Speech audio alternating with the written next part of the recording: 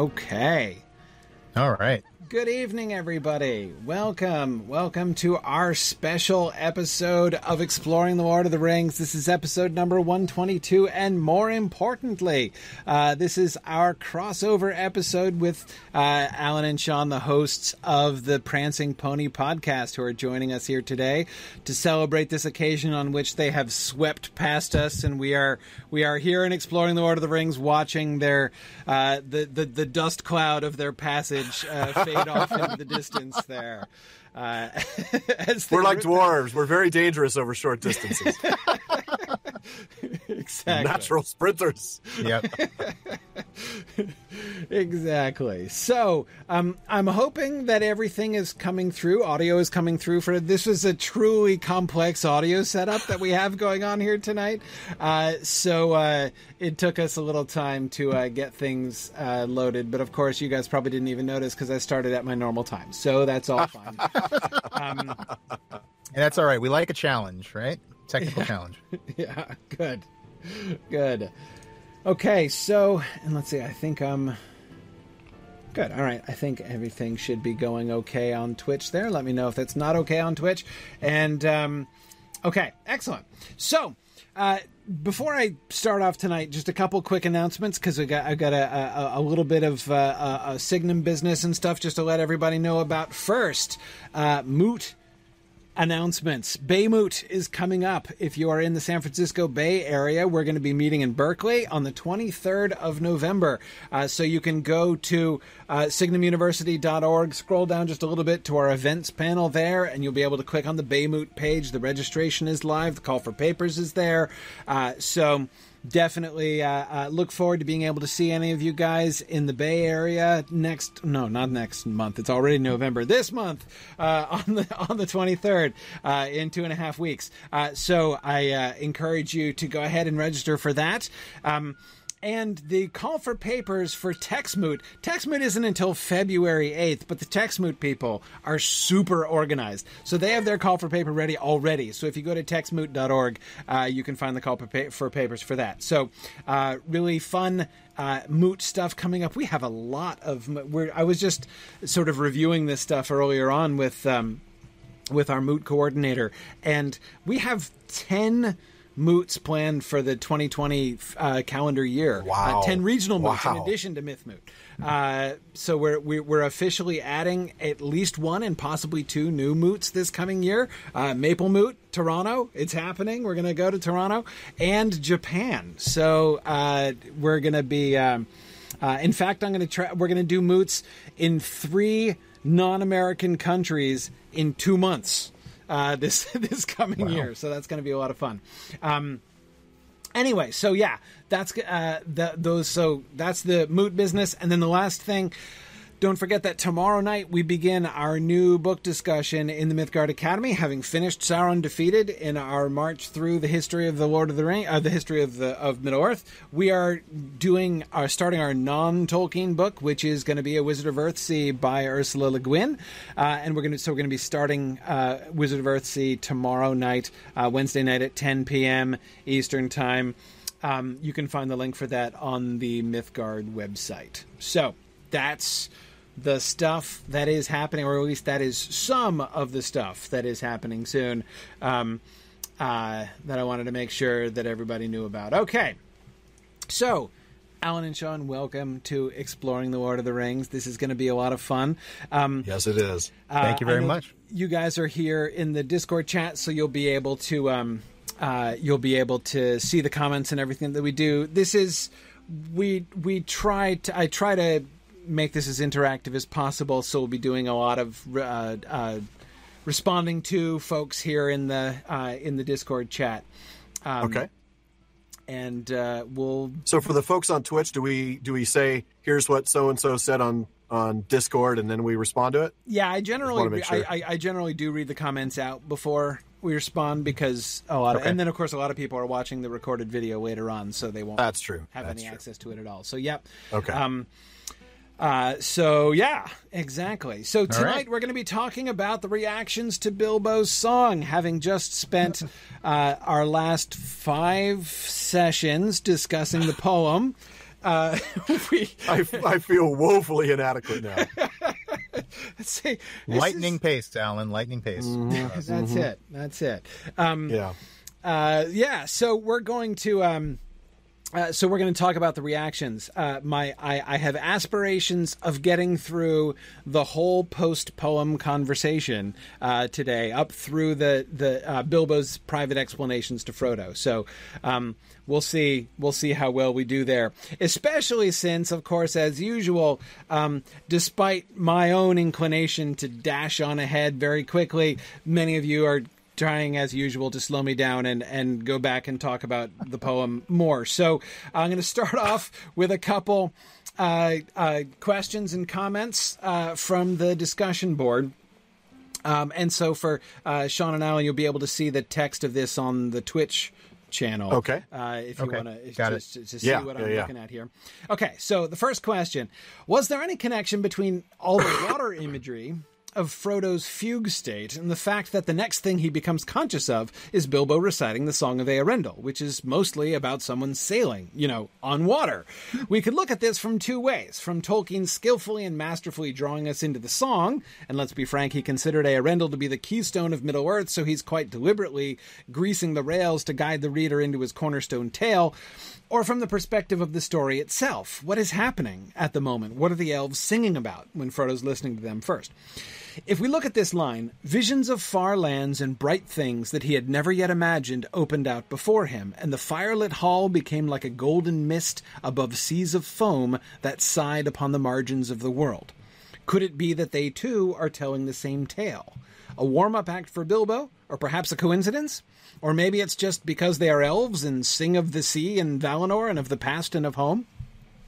Great question. And Eye for Detail, appreciate that. And thank you for quoting that. I was going to have to go back and dig up that slide again if you hadn't. So this is right. This is in the description when Frodo is enchanted, right? When he begins listening to the elf music and he is kind of transported into that other place. And it does seem to be an example of enchantment. And of course, I'm using enchantment in Tolkien's technical sense, right? When you are affected by a work of art and kind of taken out and you sort of perceive yourself to be within the story that is being told to you, right? When when you are able to mistake the secondary world of the story told for the primary world, like when it looks like the primary world around you, right? That's the effect that Elvish song has on people, and we see it apparently having that effect on Frodo here.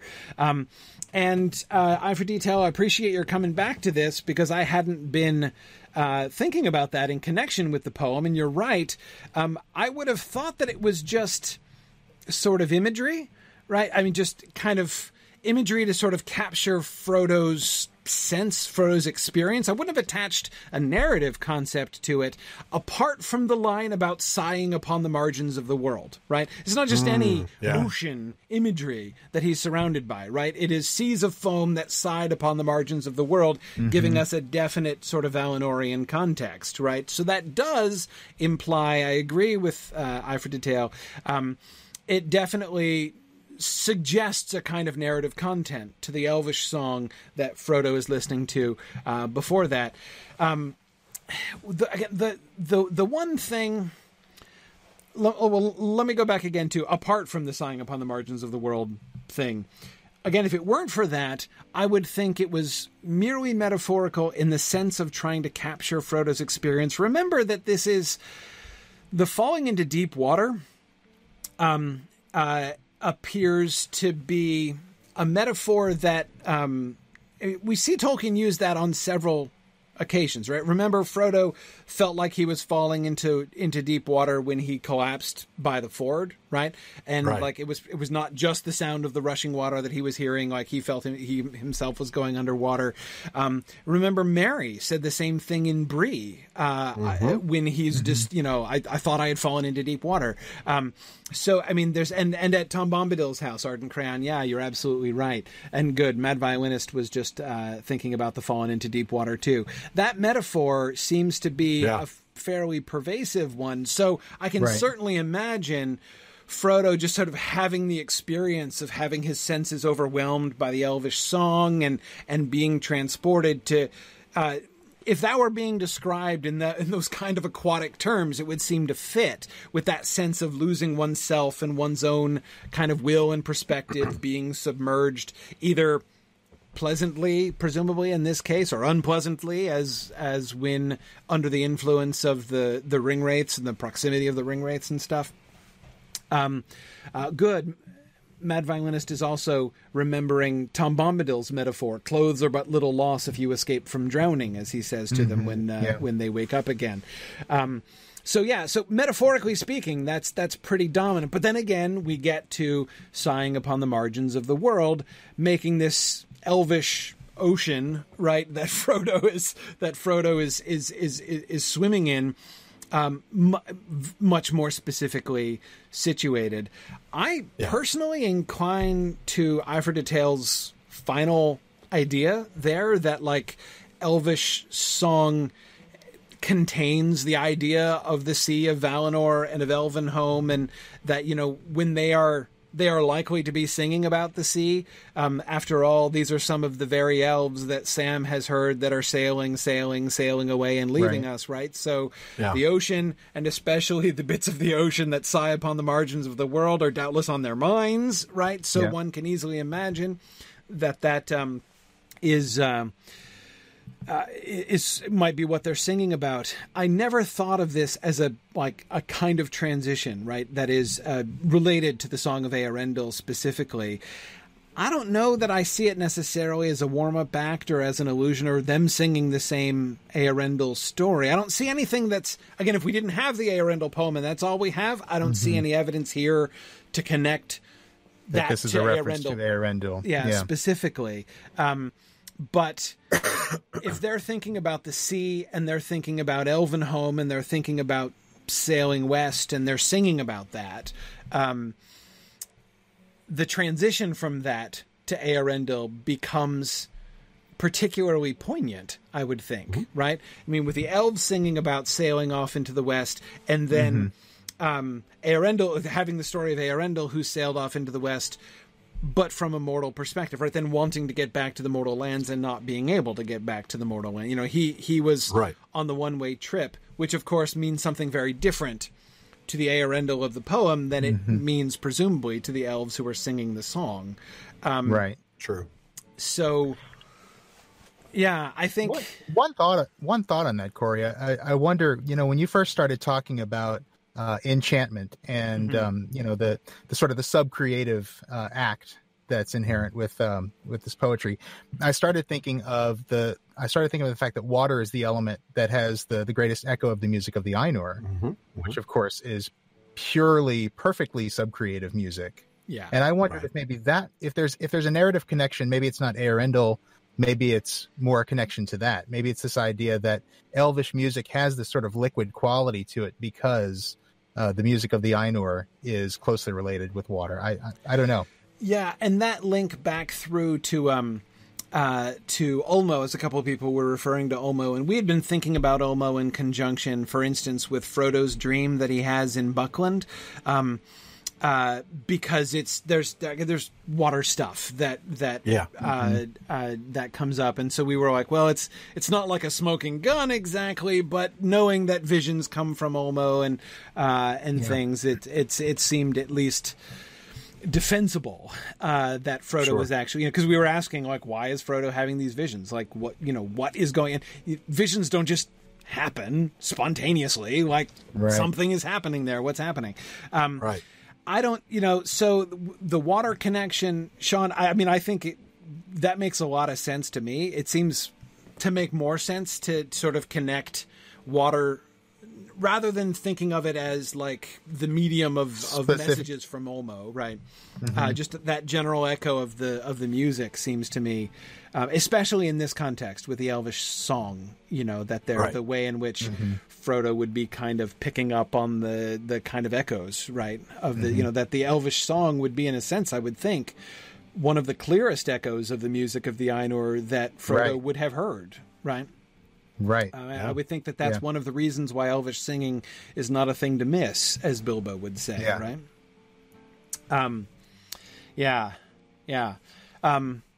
Okay, so I mean, as much as I would always love to tie anything back to Eärendil, yeah.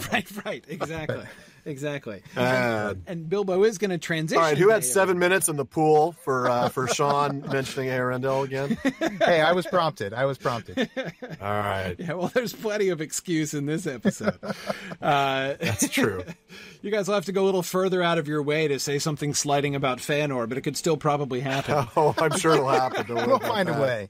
We will find a way. Yeah. Where's that pinata? Whack.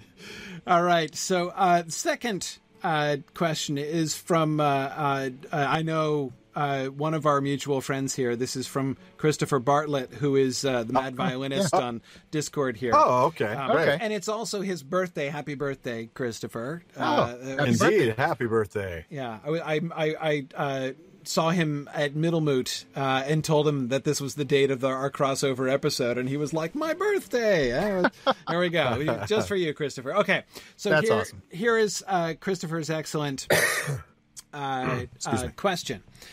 All right. He says, I know that we are extremely cautious about asking why Tolkien does the things he does, but I'm left wondering why he included the lovely, tragic Eärendil poem, or if I want to reframe that question in Professor Olson's more preferred style, what does it accomplish to include the Eärendil poem? We can look to the most comparable example, the Luthien poem, but there are striking differences. While both poems are similar in that they emphasize the experiences of their protagonists over the effects of their gallantry on the larger sweep of the myth cycle of the Elder Days, Tolkien gives us this mythical context, at least in brief, for the Luthien poem, whereas we're left to wonder about why Eärendil was sailing, what his errand was in the first place, and why he's given his undying doom. And so just a side note, Alan and Sean, for you guys, one of the things that we're one of the coolest part of exploring the Lord of the Rings for me is that, like, almost every week I learn new stuff that, like, I never ever noticed before. And for me, the biggest revelation about the Eärendil poem as we were discussing it through is I had never realized how little it actually says about Eärendil. It never mentions. It doesn't tell the story at all, does it? It doesn't. No, it leaves out almost the entire story. So one of the things we were focusing on was, okay, what is this poem about? Like, if you just say it's about the Eärendil story, that's actually not even true. It's about Eärendil, but that's not the emphasis of the story. And we were even noticing how much the poem goes into the passive voice all the way through the whole middle. Like, stuff just keeps happening. It's not about what Eärendil does. It's emphatically not like a heroic story of Eärendil's accomplishments. Not only does it even not tell them, it hides them even actively, syntactically by saying these things just sort of occur. Anyway, so we were emphasizing how. So Christopher points out how both, the Luthien poem that we got several chapters ago and the Eärendil poem here, neither one of them is really tells the story, right? The story, the Luthien poem that we get, the Beren and Luthien poem, if you didn't know the story, would tell you almost nothing. That last stanza gives a tiny little glimpse into the plot that comes after the meeting of Beren and Luthien, but the poem is almost always all about Beren and Luthien, and about their experience when they meet each other. Right. And then that last stanza points to the future, but it really only points to the future, like their future of what they feel and experience. In Aragorn's prose synopsis, we get more, which is then the argument here that Christopher makes. Okay, so he says, with the Luthien poem, we can see how Aragorn is using this mythical tale to protect the hobbits from the effects of the Nazgul siege. On another level, because of Aragorn's summary of the events of the story, we can see these events as a piece of the larger story of which the Lord of the Rings is the culmination. And of course, we can conclude that the Luthien poem is the hinge upon which Tolkien's understanding that the Lord of the Rings is a part of the larger tale turns. By contrast, we are given one of Michael Drout's textual ruins in the Eärendil poem, but it is less clear to me what function this fulfills, other than a flash of beauty from a seemingly unlikely source. Remember, what we've seen of Bilbo's poetry thus far is far from epic, with the possible exception of The Road Goes Ever On and On. A careful reader, without the context of the Silmarillion, would be able to conclude that Eärendil is related to Elrond, and might know that a Silmaril is something important from the Elder Days, connected through the Luthien poem, but we do not have anything but a very hazy idea of the Elder Days, what significance Silmarils have, and no idea at all of why Eärendil might have been sailing to the end of the world. Right. Maybe it's enough that it's beautiful. But given the thought with which we know Tolkien chose what else to include, I'm unsatisfied with beauty as the sole explanation for the presence of this long poem. I'm glad it's there, but I'd love to have some thoughts about the reason, or if you prefer, the function of this work within the larger context of The Lord of the Rings. So this is a great question. Wow, Why, that is. Yeah. Why does Tolkien include this poem? Or what is the effect of Tolkien? As Christopher was anticipating me, I always ask why questions and immediately correct myself, because I love asking these questions, but I don't want to make it sound like I'm just trying to get inside Tolkien's head and be like, what was he thinking at this moment? Because we can't ever know that. But we can see, like, what are the effects of the effect it has in the text. Yeah. The effect of the choice he made to include it, which is essentially the same as saying, why did he do it? Okay, so I think... The Eärendil poem, if we look at the impact of the poem itself, that is, thinking through the analysis that we've been doing, what the story of that song is, right? What is the song that Bilbo is singing? And I certainly, Christopher's clearly right, we get very little in terms of plot, right? We wouldn't even know how important the Eärendil story was. We couldn't really guess that from this poem, I think. Right. But what we do,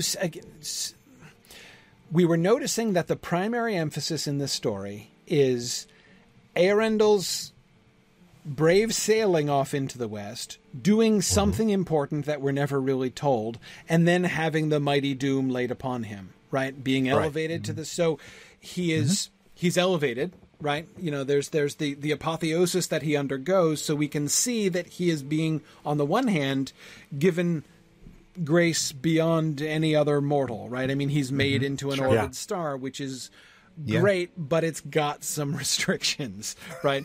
And the restriction... there's a to-do list. Yeah. There's a few drawbacks. There is, and then, of course, when the mighty doom comes back, right, and we get the second... the first... And I love the way that we get those two references, right? The first reference to the doom that is laid on him by Elbereth makes it sound like a pure... a pure blessing, right? Mighty doom was... That's when it's a mighty doom the first time, right? He's given he's being elevated to the stars. That's amazing. And then the second time, it's when he's trying to get back that on him mighty doom is laid. Now the mighty doom, it's clear, is preventing him from being able ever to return to mortal lands. And that seems to be the emphasis. Like, what are the consequences, both the blessing and the cost for mortals of this kind of interaction with... One of the other things we were noticing, that apart from Elbereth, who is named, the Valar are practically downplayed, right? Yeah. I mean, they we don't even know. They're referred to by... unclear pronouns. There's they built for him. Yes, there's a lot of theys involved. Yeah, it's like, who exactly built the new ship for him or upgraded the ship? Yeah, exactly. So until Elbereth is mentioned, it sounds like it's maybe the elves. Like, it's how could we know it would be anybody else? So again, and one of the consequences of that is that it seems to me to make the whole story a little bit more relevant to specifically to Bilbo's situation, right? This is not just a question of like going to Valinor is dangerous, because if you go to Valinor, who knows what might happen, right? But that's like not really a danger that's likely to confront most people most of the time, right? Right. However, interacting with elves, now that's still unusual, but that's more attainable, right? That's something that could happen to the unwary, right? Who stumble across them in Woodall or something, right?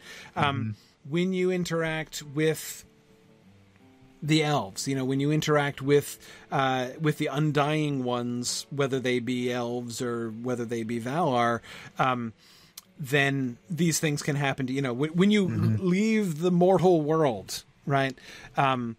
then you potentially have these consequences. It changes you. Yeah, exactly. So yeah, I think that the idea that this is in some sense a kind of caution, that he's sort of using the Eärendil story as a cautionary tale, seems to me to kind of, is that enough to kind of answer the question why is it that he has Bilbo singing this? I mean, one of the things, of course, if we think about to the larger context in the plot, right? We've just met Bilbo again. Frodo and Bilbo have just been reunited. They've been apart for 17 years. One of the first big questions, of course, is what is the effect of the ring, right? Bilbo giving up the ring, and Frodo now has the ring, and so of course, the first thing that we see when they're together there in the Hall of Fire is that question, right? The sort of the ring issue comes to crisis first, but then there's the next question of like, so Bilbo, you've moved to Rivendell now, right? You have left the Shire, and you now live full time. You've retired and lived with the elves. What's that like? I thought about Palm Beach, but the prices were a little steep. I moved to Rivendell instead. Exactly. Yeah, I can just mooch off Elrond. He's got a really cool shuffleboard court. Real cool absolutely. shuffleboard. So I think that and good. Yeah, Veronica, as you say, Bilbo never goes home, right? He never goes back to the Shire again. And remember, at this point, we have evidence to believe that he's being actively prevented from going home, right? Gandalf won't let him go, but he offered, right? And Gandalf says, no, you can't go back. So there is, I think, a good parallel there, right? Of Bilbo who cannot return to the Shire, and again, it's a blessing, right? I mean, he's been welcomed into Rivendell. He's living the dream on the one hand, Sam's dream, certainly, right? And yet he can't return. And he also did a thing, right? He did a kind of heroic thing. But the consequence of that heroic thing is that now he can't go home. So now, Eärendil, I do agree that there is another utility in the fact that, I mean, there are going to be references to Eärendil as we move forward in The Lord of the Rings. But and this does kind of set those up, doesn't it? I mean, you understand what the file means later on. You understand what it means that Elrond is his son. Yes. But anyway, sorry. I also want to point out something that one of the other users in Discord mentioned. Valamoinen said something that kind of jived with what I was thinking, which is this: that at the time Tolkien was writing The Lord of the Rings, he really didn't have any other chance of getting this out. But he had written it how many times? Written and rewritten and rewritten and rewritten. It kind of makes me think a little bit about the Troll song as well. And the fact that here's a piece of poetry that he's been working on for years that he's found a way to fit into his mythology. And the same here. This is one that he just really wanted to find a place to get it in. And what better place to put it than the Hall of Fire? Yeah. And to have Bilbo singing it adds a little bit of cheek, as we'll find out later. But I tend to think there's a little bit of motivation there. Like, just, I want to get this out. And this is the only place I can put it. But I also really like the foreshadowing that it does. And I think the other thing Eärendil said was it does foreshadow Frodo's own journey, doesn't it? Because just as Eärendil can't ever go back to Middle-earth, Frodo can never really return home. After his enchanting journey. That makes it sound better than it is, but a mighty doom laid on him, and then you're right. He can't go back to where he belonged. Absolutely. And the thing to remember, though, it does set up the references later on, but it doesn't set it up in the way that we might initially assume or sort of want it to. Again, it doesn't set it up plot-wise. It's true. Like, we don't. No. But what it does, you only get him if you already know the story. Exactly. Right. Yeah. Which, of course, in 1954 was like 3 people, 4 people. Right. Yeah, exactly. So, but here I'm particularly thinking of course, the great scene in Mordor, right, when Sam sees the star, right, and of course with the File of Galadriel and the significance that has. one thing that we do know about Eärendil after the poem is the light and the star thing, right? So that and that it's something I'm going to be really interested to come back to when we get to those points, which we should do by the 2030s.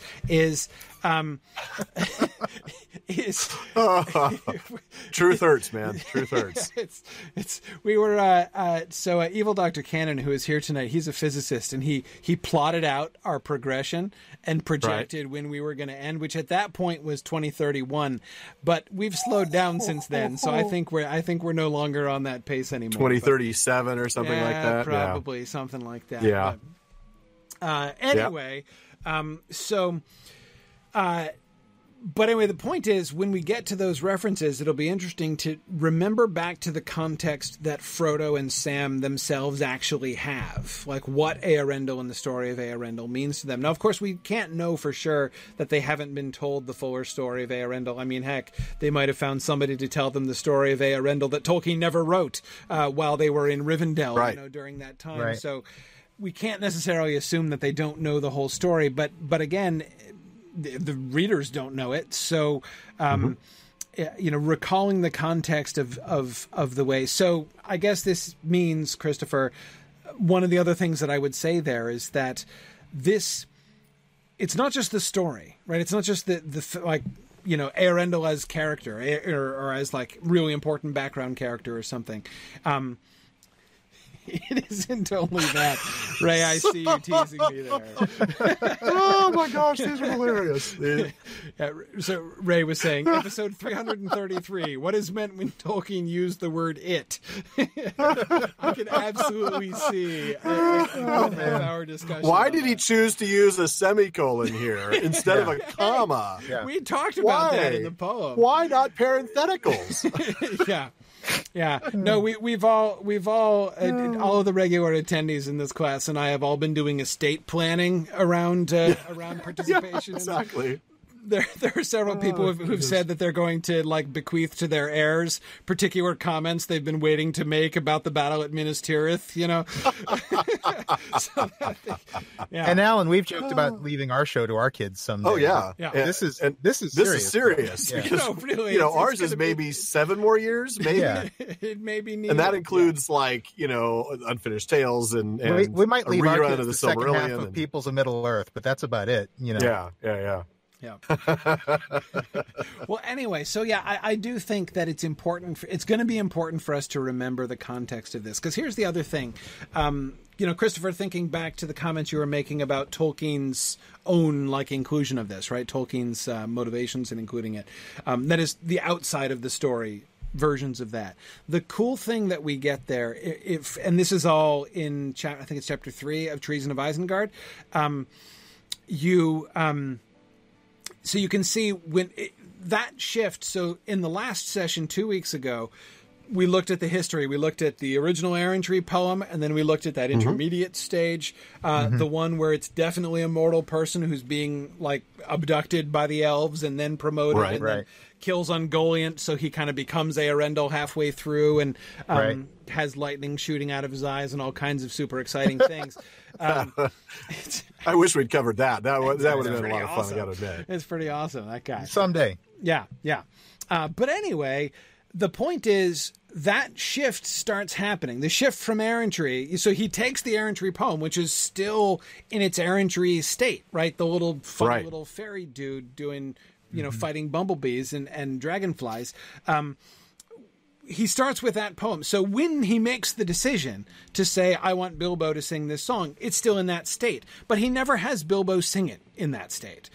As soon as he decides to put it in Bilbo's mouth in the Hall of Fire, it begins to change. And that first version, that first version of the mortal dude who isn't explicitly identified with Eärendil, but kind of transforms into Eärendil halfway through until he is the Flammifer of Westerness at the end.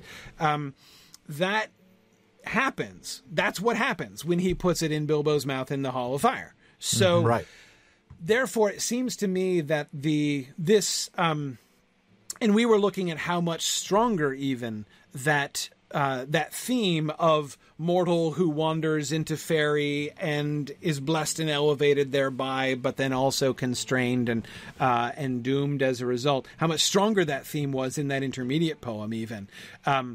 So that seems to be for Tolkien a really important element of what he was trying to accomplish through Bilbo's poem here. So I think that's a really I think that's a really interesting possibility. Yeah. Yeah. And Mike says the crazy thing is that the first version tells the whole story. Yeah. Including like full action sequence with the slaying of Ungoliant and everything. Mm-hmm. And the second version tells almost nothing. Right. Yeah. No, I mean, that's one of the things that I love in looking at the evolution of the drafts and things, is looking at the direction it's going, right? Yeah.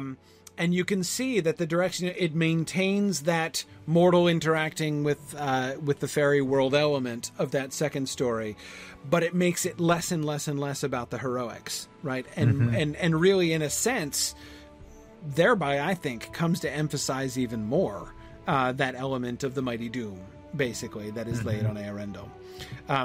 Belangsmont, exactly. Bilbo's voice does make it much more passively. So do you think it makes it less about sort of the adventure aspect of it? Yeah. And more about that apotheosis you were talking about, that transcendence, and does that make it more Frodo-ish even though it's still in Bilbo's voice? Maybe I'm still too attached to the idea of it foreshadowing Frodo's story. No, I think it. Well, I know that I didn't have a chance to. I wasn't able to put it on a slide. Flammifer, who is here tonight, was putting forth that theory that the intermediate version is more Bilbo, and the final version, the version that's in the book, is more Frodo. And I can see that. I think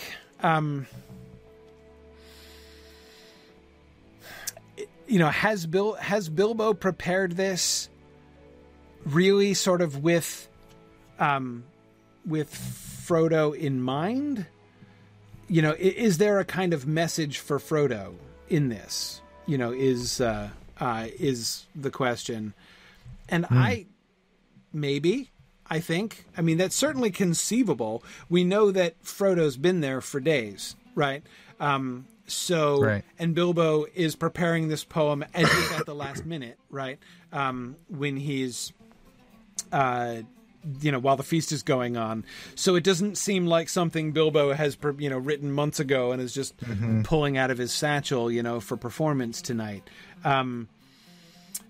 So I think that it's certainly possible, therefore, that he means this performance in a sense to be kind of targeted to Frodo. Towards Frodo. But then how does he know what Frodo is going to go through by the end of the book? He doesn't even know that Frodo's going to be the one taking the ring. He's going to be selected. He doesn't even know that anybody's going to Mordor with the ring. So, unless Bilbo is a conduit for something else. Unless this is an inspired poem. Is Frodo being called here? Yeah, it is possible. Now, so here's the main thing that gives me hesitation is that moment, which the three of us talked about in your episode a little while back, and we discussed here a couple months ago now. Oh, the shadow between the shadow between them. Scene. Yeah. And the main thing that I would emphasize there is Bilbo's understanding, like that moment of insight that Bilbo gets when he now finally gets it. He understands the significance of these things. I think that he is capable of foreseeing enough that even though the ring hasn't been officially it hasn't been decided that it's being sent to Mordor yet, and it hasn't been decided that Frodo's definitely going to take it, I could totally believe that after this, Bilbo can predict both of those things, that he would have some kind of a sense that that's going to be what ends up having to happen, and that he, from his own experience, both from his own experience of his there and back journey and his experience of owning the ring and understanding what that means and the implications of that, and his own experience with not being able to go home and all that kind of thing, that he could put together some kind of sense of what it would mean for Frodo. But my problem is he's only learned that 15 minutes ago, when he sings the poem. So it would have to be pretty extemporaneous. And although it sounds like he's, prepping up to the last minute, I doubt he's being as spontaneous as all that. So I have a hard time believing that Frodo's poem is intended by Bilbo for Frodo. By Bilbo for Frodo, yeah.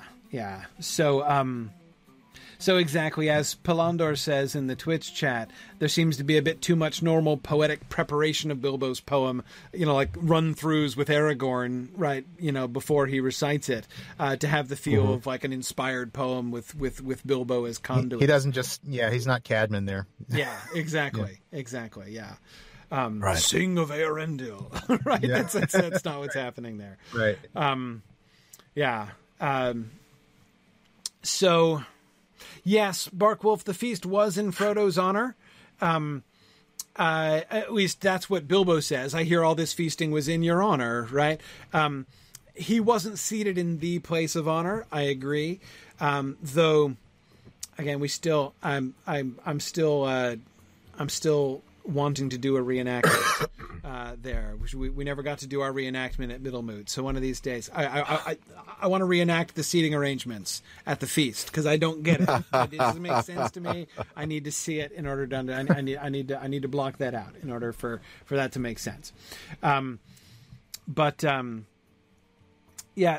Matt is asking if Bilbo is doing an oral composition or if this is a written work.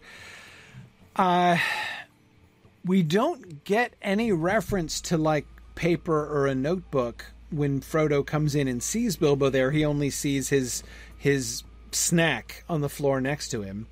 I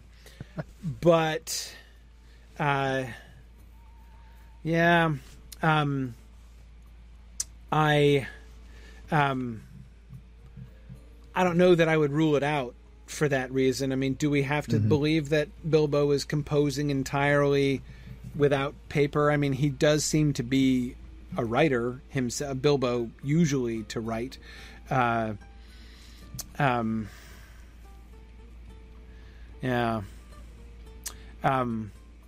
not sure about that, Matt. It's a good question. I think I was assuming it was a written work. He would perform it, reciting it. And it may well be that by the time he'd gotten to this stage, he's already written it, he's already memorized it.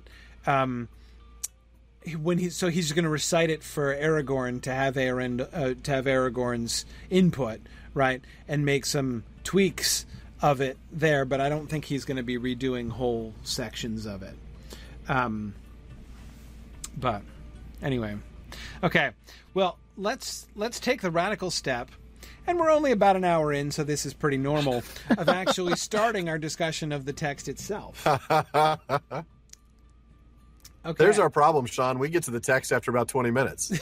Right. Yes, I can teach you all kinds of ways to go slower. I know, seriously. Okay. There's a text? The feet of the master here. Okay. Yeah. The chanting ceased. Frodo opened his eyes and saw that Bilbo was seated on his stool in a circle of listeners, who were smiling and applauding. "Now we had better have it again," said an elf. Bilbo got up and bowed. "I am flattered, Lindir," he said, "but it would be too tiring to repeat it all." "Not too tiring for you," the elves answered, laughing. "You know you are never tired of reciting your own verses. But really, we cannot answer your question at one hearing." "What?" cried Bilbo. "You can't tell which parts were mine and which were the Dunedain's?" "It is not easy for us to tell the difference between two mortals," said the elf. "Nonsense, Lindir," snorted Bilbo. "If you can't distinguish between a man and a hobbit, your judgment is poorer than I imagined. They're as different as peas and apples." "Maybe. To sheep, other sheep no doubt appear different," laughed Lindir, "or to shepherds. But mortals have not been our study. We have other business." First observation I would make about this. For everybody who doesn't like the Tra-la-la-lolly elves of Chapter 3 of The Hobbit, did you hear that? That is exactly the tone that Lindir uses with Bilbo. Oh, yeah. Don't dip your beard in the foam, father. Right? It's exactly the same tone. Not too tiring for you. You know, you're never tired of reciting your own verses. It is exactly the same register that the Rivendell elves of Chapter 3 of The Hobbit speak in. So apart from the fact that no one actually says tra-la-la-lolly, you wouldn't... I mean, I honestly think that the gap that people perceive in the Chapter 3 Hobbit elves and the Lord of the Rings elves would be much, much less if the Hobbit poem were simply removed. If all we had was the dialogue from the elves, I think people would hear the consistency much more clearly. But because people have this reaction to the Tra-la-la-lolly song, they're like, oh no, I just can't make that jive with the Lord of the Rings elves at all. And it's like, well, okay. But yeah, and now Great Green Dragon, I agree. Green Great Dragon. These elves are really You of all good. people should know you can't call it a Great Exactly, Green Dragon. Right, yeah. You're doing it wrong, man. But anyway, that you're right. They are very good at hobbitry. We were looking at the ways in which Bilbo and Elrond even banter, right? Yeah. The way that we see Bilbo bantering even with Elrond. And with Lindir, it's much more pronounced, right? If you look at the digs they make at each other, my favorite, Bilbo's comment, right? I mean, nonsense, Lindir, if you can't distinguish between a man and a hobbit, your judgment is poorer than I imagined. Like, I already knew your judgment was poor, right? But it's even worse than I thought if you can't distinguish between a man and a hobbit. I mean, that's pretty good right there. That is. That's good stuff. Yeah, it really is. So this is, and again, very much like go back to the last chapter of The Hobbit and read the discussion that Bilbo and the elves have out his bedroom window, right, when they wake him up singing their song. I get very, very, very like this, right? I kind of like to think that Lindir was one of those elves who sang the lullaby that would waken a drunken goblin. Oh, yeah. Yeah, and Brandon, you're absolutely right. Elrond is way better at hobbitry than Aragorn is. We had been talking about how Aragorn seems to be the only one who doesn't get into the spirit. He's like the total straight man when he comes over and is talking to Bilbo and Frodo, and he's just does not get into it, right? He doesn't. He's just trying to look cool in front of Arwen, though, right? Well, yeah, he's just standing back there, kind of, what's your problem over there, man? Yeah. He's just a little flexing for he's Arwen got an image there. to maintain. Yeah. Right. Yeah. Yeah. Got to be serious, man. He can't get down into the gutter with these guys. Yeah, but Mary, you're absolutely right. Lindir and Bilbo are clearly close friends, as you can tell from how they're insulting each other. Now, of course, the real joke, which Bilbo doesn't spring even in public, right? He waits till he's talking to Frodo, which we'll do on the next slide, is that the whole thing was a trick question from the beginning, right? Right. There's nothing to tell. Yeah. Which parts, plural? It was There's all no mine. parts, plural. What are you talking about? Right. It's a total trick question. Yeah, exactly. Yeah, so... So what are some of the other... Sorry. There's a comment in the Discord that I have to read. It was Aragorn, 80-year-old awkward teenager at the Raucous house party. I can identify with that. That's good stuff right there. Exactly. Thank you. Lady Uncle Schroeder Elrond, Rock. That's don't good embarrass me in front of Arwen. stuff. Seriously. I'm sorry. I don't mean to be distracting. Yeah. It's what I do. We digress. I mean, That's right. you brought us here. It's going to happen. You knew what he was getting into. Yeah. Right. Now, as Evil Dr. Cannon points out, Bilbo is in fact not only just being cheeky in making verses about Eärendil in the House of Elrond, he's being cheeky about Arwen's grandpa, right? So the idea that he would distance himself from this really emphatically makes all kinds of sense on several different levels, right? Honey, I had nothing to do with it. Yeah. Aragorn's like, I did nothing. Honey, I swear I didn't tell him anything. I didn't nothing at all. I tried to discourage him from saying that, but yeah. Yeah, so okay, so let's go back to the beginning here. Frodo opens his eyes and saw that Bilbo was seated on his stool in a circle of listeners. So we get at the end of the poem, We, the readers, have been carried along on this very long poem, right? Longest poem that we get in The Lord of the Rings. And then, we're being sort of reoriented into the primary narrative, right? Just as Frodo opens his own eyes and sees Bilbo, that sees this sort of prosaic scene, especially after both the scenes of the song that Bilbo was just singing and even the more sort of abstract enchantment that Frodo was experiencing before. We get Bilbo seated on his stool in his circle of listeners, and their pleasure at that. So they're smiling and applauding him. The circle of listeners is kind of interesting to me. Is everyone in the hall listening? I mean, is this a solo performance by Bilbo? I mean, we're told that things are going on around the Hall of Fire. So not everybody's having the same conversation. Not everybody is listening, I think, necessarily to the same story. But the circle of listeners suggests to me that Bilbo is actually only performing for a subset of the people in the Hall of Fire. It's hard for me to imagine. There's just a group gathered around him. Yeah. Just in a corner somewhere. Yeah, or some. Exactly. Some part of the room. It's hard for me to imagine that Gandalf and Elrond aren't listening. I mean, we were talking about how Gandalf and Elrond were probably watching Bilbo and Frodo quite carefully, as this is these are the careful circumstances under which Bilbo is being brought into the presence of the ring again for the first time. Right. So they've got to be paying attention to what's going on, I think. But Balancmond, I also do assume that, singing a song that begins Eärendil was a mariner would probably get some attention in the room. Probably. Yeah. Who, what now? What was that? Right.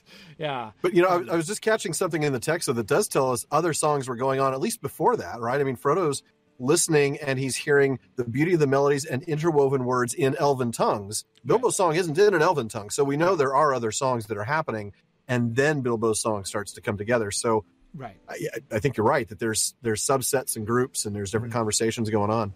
Yeah. It's a big room. It is a big room. Exactly. And I love that. Yeah, go ahead. Well, no, I love the idea that it is just a subset, because that makes this epic poem with these very high and lofty ideas. Suddenly it's just an intimate circle of Bilbo's closest friends, probably, right, listening to the latest thing he's just kind of thrown together. The ones who have no problem ribbing him at that for that matter. Absolutely. Right? Yeah. It kind of contrasts the high with maybe not the low, but the lower. Right. There you go. Yeah. No, exactly. I mean, it's I mean, the fact that sort of both applause and heckling emerges right afterwards does. I mean, this is not a fancy performance. This is. You have to wonder what the applauding was like. Was it just your basic little golf clap? Right. Very nice, Bilbo. Very nice. Yeah. I was thinking about that, actually. Yeah. The tone of the commentary suggests to me that it's not just polite applause. Like, so this is not Bilbo performing and the whole room listening, and then everybody does like this for a few seconds and stops. Yeah. And like the pro pretends forma, they were listening and then continues their conversation. Oh, yeah, he's done. He's done. Yes, that's right. Yeah. Kind of like you do for like dinner music, right? When there's a band playing dinner music and no one's paying a lick of attention to them, and then they come to the end of their song and everyone's like, oh, polite applause. Oh, yeah. Okay, anyway, right. Where were we? What were we saying? Yeah. I don't think it's that kind of applause, right? I think think you're right. It's enthusiastic. I mean, I don't think they're like jumping up and down and cheering, but I can see like cheerful applause, right? Mm-hmm. Yeah. Again, leading up to the teasing. And yes, Evil Dr. Cannon, you're right. They did ask for a repeat, right? So it was, That's true. They were interested enough and listening closely enough that they wanted to hear it again. Or maybe they weren't, which is why they needed to hear it again. I'm sorry. What was that? I missed the whole fourth stanza. I just tuned out. Well, this is one of the things. So Bilbo's refusal to sing it again. right? Yeah. And Lindir calls him out on it right away. He's like, "Oh no, it would be too tiring." And Lindir's like, "Oh yeah, whatever." Like that is a transparent excuse. So if Lindir's right, and Bilbo is begging off doing it again, for some reason other than the one that he gives, which I agree with Lindir is unlikely to be the correct one. What was his reason then? Could it be that if he recited it a second time, he would have a more general audience?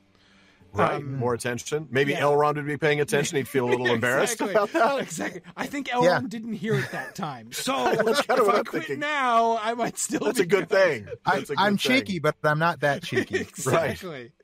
Exactly. Or is he even a little nervous that these are elves that might know this story intimately. They might have been alive for some of these events. Does he not want more of those people to hear it because maybe he's gotten something wrong, or they're not going to like his take on it, Yeah, I don't know.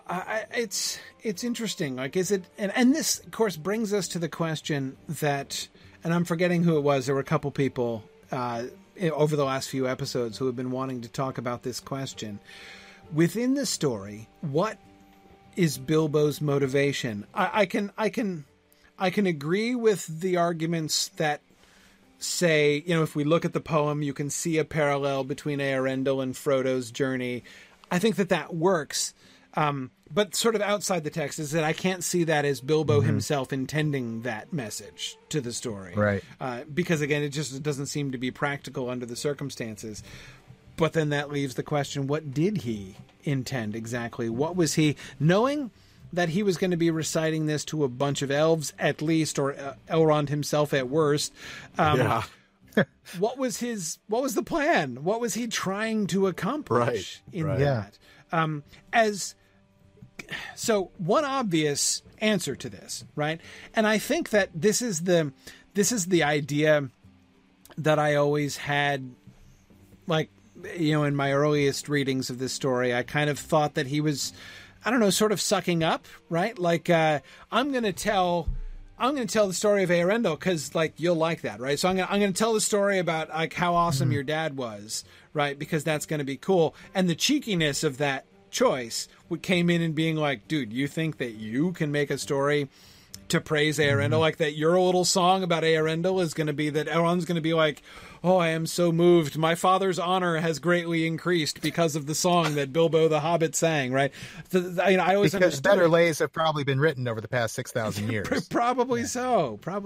So I was that's how I kind of used to read it, but of course, now I feel very confident that that's not the case, right? That it's not to butter up Elrond or to praise Eärendil primarily that he's singing the song. At least that's certainly not what the content of the song itself seems to suggest.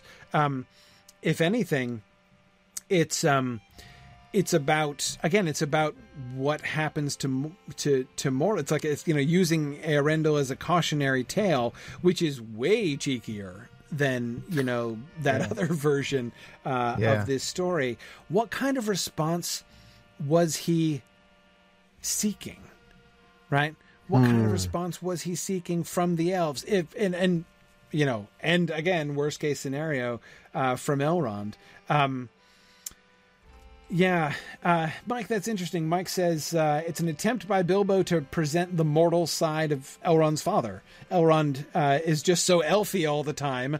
And, the elves kind of claim Eärendil in a sense, right? But to be like, hey, like, Eärendil was immortal too. Let's do the mortal version. That's super cheeky because, of course, Elrond chose the other way. Right? Elrond himself presented between the mortal and elvish part of his father, went the elf direction. And so for Bilbo to be like, hey, let's remember that, you're not just following in your dad's footsteps. You've also turned away from a big part of what your dad was. So let's remember his mortal experience. Wow. Yeah. Did you actually use the phrase though, super cheeky? I just want to make sure. Super cheeky, yeah, absolutely. Yeah. Okay, because that's going to bring up a song when you've got the Prancing Pony podcast guys on, right? It's super cheeky. No. I'm just kidding. I'm sorry. He's got super cheek. He's a super cheeky. Super cheeky. Yeah. Speaking of cheeky, Alan. Yeah. The kind of hobbit you don't take home to mama. Anyway. Oh, man. Hey, look, I'm clearly outclassed. So the only thing I can do is try to be funny from time to time. I am the comic relief tonight. Anyway. Good company. It's all good. You're in good company. It's all good. Yeah. So, yeah, actually, several people are saying they've been waiting for a song to show up. Yeah. Corey, it's gonna happen. I'm thinking about what you were saying about, oh gosh, what was it now? About the effect that this enchantment has on mortals, the effect that these interactions with the divine or with the elves have on mortals. And I'm noticing that the exchange between Bilbo and Lindir is essentially about how different are hobbits and men really. Yes. Because Lindir is saying, we can't tell the difference between you. And Bilbo is saying, no, we're very different. But in reality, is that informing the poem? So the poem is about a man's interaction with fairy. Yeah. Is the intent of that exchange to remind us that, hey, hobbits are basically just the other branch of the second-born children of Iluvatar. They're very much like men. The same thing would happen to them too, and the same thing may and probably will happen to them.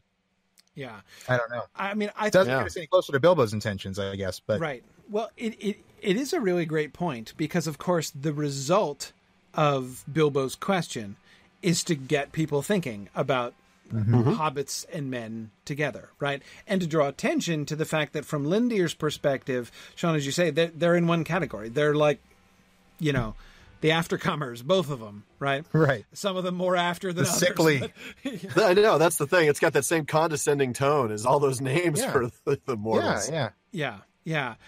But I think that that's really important. And thinking about it almost would seem, Sean, if I'm following up your comment correctly, it almost points to like the application to Bilbo and Frodo themselves, right? Right. Yeah. This is a story about, Earendel, who was at least kind of mortal, at least in the mortal position, going off to Valinor and what happened to him. And hey, like, remember hobbits and men, we're both in. So this applies to hobbits too. Right. Yeah. Understood sort of more abstractly. And then, of course, it turns out the truth is it's an entirely hobbit song. Right. So, in fact, that would seem then to even underscore that. I wonder, do you think Bilbo's question, which we know to be, he's about to reveal the fact that it's a fake question, right? It's a trick question that it's from all the his. beginning. Yeah. Right. And why is he asking it? I mean, just to give Lindir a hard time, right? I mean, or quite possibly. It sounds like they've got a history. It's very likely, but could it also be, in a sense, sort of trying to distract? So, if you sing the poem, one way to get to if you were worried people were going to take you up on the cheekiness and be like, dude, Bilbo, you crossed the line here, man. Like, this is not cool. Okay. If you were worried, if you were Bilbo and you were worried about that, putting this totally different and frankly irrelevant and in fact completely imaginary and non-relevant question, critical question. So Lindir, here's the important thing. Which parts were mine and which parts were Aragorn's? Don't think about the parts themselves. Just think about which parts were mine. So it's like, Elrond, I wasn't singing the poem to be cheeky. I just had a bet with Lindir that he couldn't tell the difference between Hobbit poetry and man poetry. This is just kind of an exercise, right? He's going to bake my Bannocks for a week if I'm right. Yeah, exactly. Exactly. But see, I don't know. I mean, that would seem to me like, why would Bilbo, if Bilbo were so afraid of his reception, why would he even do it? I mean, he has the option just not to sing it, right? Or just sing it to Frodo privately or something, or he could have a mortals only concert, later on, behind the backs of the old folks. So, that's great. But anyway, it is, so he doesn't do, so I have a hard time fully getting behind the reading that he's like super worried and trying to distract from any criticism that he might get. Even though it does seem to fit. I mean, as JJ's pointing out, that again, Aragorn's kind of like, I'm going to back slowly away from this poem and disassociate myself entirely from this. But of course, then Bilbo immediately associates him, right? So Bilbo claims, right? Bilbo claims. Sorry. That's brilliant. Schmedluak just posted a meme with Statler and Waldorf from the Muppets. Our two favorite Muppets that are referenced far too often on the show. As Bilbo and Lindir. Yeah, that's pretty good. Oh, that's hilarious. Good stuff. That's brilliant. But anyway, so like Bilbo... Is Bill so I guess it's another angle on this question. Is Bilbo just throwing Aragorn under the bus here? I mean, here's Aragorn trying to distance himself from the poem, right? And Bilbo's like, "Oh yeah, Aragorn totally wrote a significant percentage." That's right. Can you Green tell Stone? which Notice parts? the thing on Aragorn's I had sword? help. Yeah. He helped me. Aragorn's like, "No." Arwen's right here. Would you shut up, man? That's right. Yeah. It's so I don't know. One of the things we were talking about a while back before we started looking at the poem was the Elvish reaction to Hobbit poetry, right? Listening to Hobbit poetry. And right. We were talking about this in the context of the earlier like when Bilbo says, I need your help with something urgent, right? And he's, talking about like, I've got to polish this up because it's gonna, it's gonna be performed tonight, and like Elrond's gonna hear it. So I need. I'm giving my paper at Mythmoot in 10 minutes. I need your help to finish it off. Right. Corey's gonna be there. Yeah, that's right, exactly. So he's. We were talking in that context of what it would mean for the elves to be listening to the hobbits. And on the one hand, it sort of sounds like I'm kind of an amateur and there's these awesome, elvish poets who have been composing poetry for millennia. And, I'm not going to be, it's not truly good enough for Rivendell, right? It's not truly up to par for Rivendell, he says.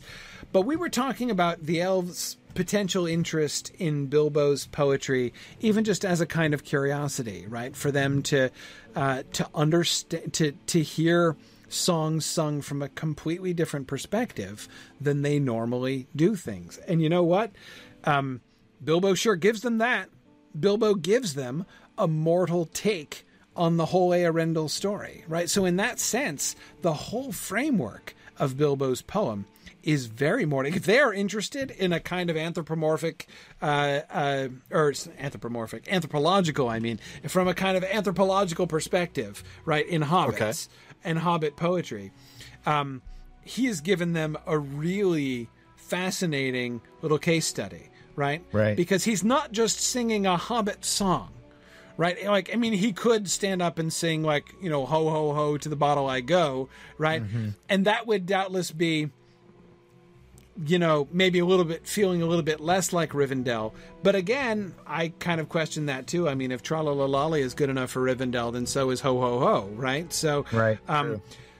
But that by itself, that is Bilbo singing one of the many Hobbit songs we've already heard in the book, would have given them a glimpse of the Hobbit point of view, right? Think of the walking song, right? Around the corner there may wait a new road or a secret gate, right? That poem would have given them something about hobbits, how hobbits think, and what hobbit life is like, which would be very different from their own experiences, walking across the Shire.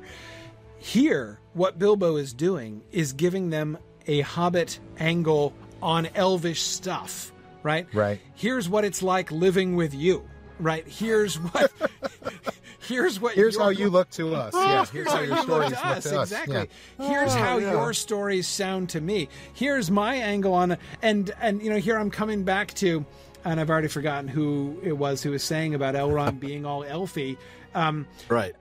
Again, you guys will tell the Eärendil story from an elvish point of view, right? Let me take a crack on a really important story for you guys, but I'm going to tell it from a mortal point of view. In a sense, I think we can hear Aragorn doing a similar thing in the Luthien poem, honestly. That is, I think that's one way to take Aragorn's Luthien poem, is that he also is singing like a major elvish moment, right? But he is emphasizing different things from what the elves normally emphasize. Like you'll notice, I mean, think about the way that it's couched in the Silmarillion, right? About how that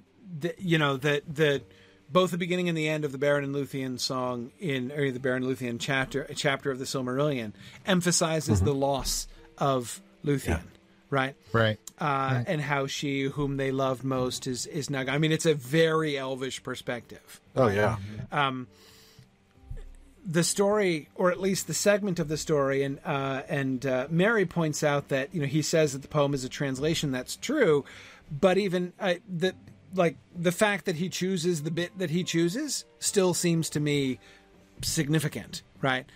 And what he chooses is that moment of her encounter with Beren, and then that kind of final summary nod towards the rest of the story in the final stanzas. So there too, I think that we're getting something which is very much like the mortals. So here's how the story sounds when somebody who is in the Beren perspective, right? Who's connecting with that, even though of course he connects with Luthien too, talking about the descendants of Luthien and all that kind of thing. But still, he knows that he is the parallel to Beren in this story, especially of course with his relationship with Arwen. So in a sense, it is similar. Aragorn's doesn't feel as radical. Right, as Bilbo's. That is the sort of mortal perspective thing.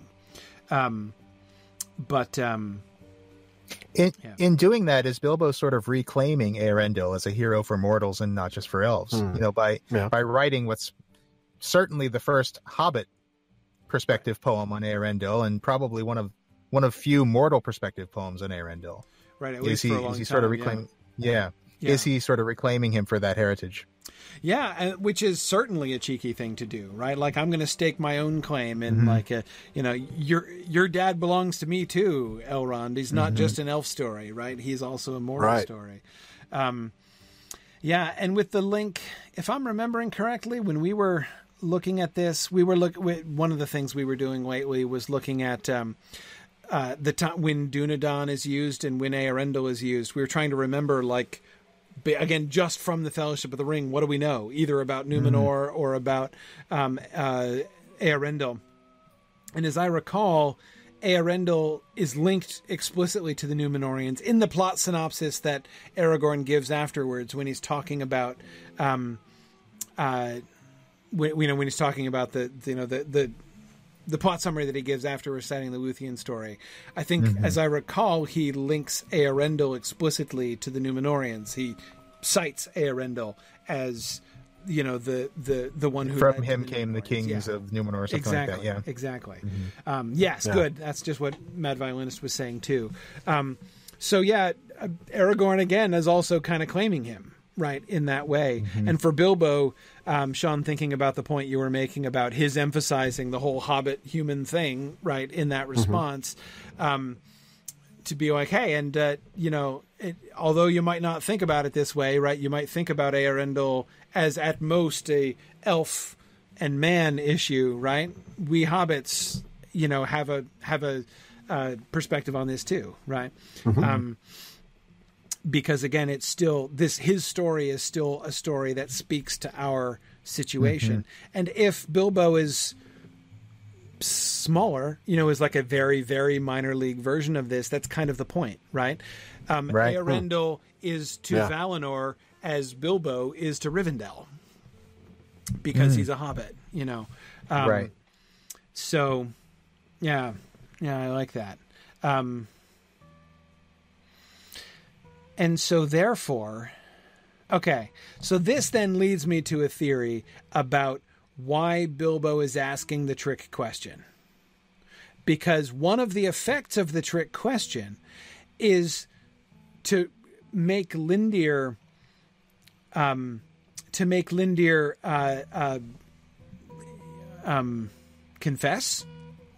confront the fact that he can't tell the difference between mortals, right? Lindir ends up acknowledging the gap, right? The gap between the elvish perspective and the mortal perspective, right? We think so differently from you guys that I can't tell the difference. Hobbits, man, what difference does it make, right? I can't tell. And perhaps Bilbo is gently saying, that's the point. Exactly. Yeah. Right. Yeah. You guys are great and everything, but you don't get this. You don't get the mortal perspective. So I'm going to first sing a song which shows you the mortal perspective even from a distance. And then through my trick question afterwards, I'm going to make you confront the reality of how far away you are from that mortal perspective, essentially. Yeah.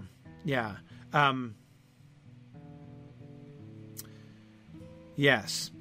Now, that's a really interesting point. Sorry.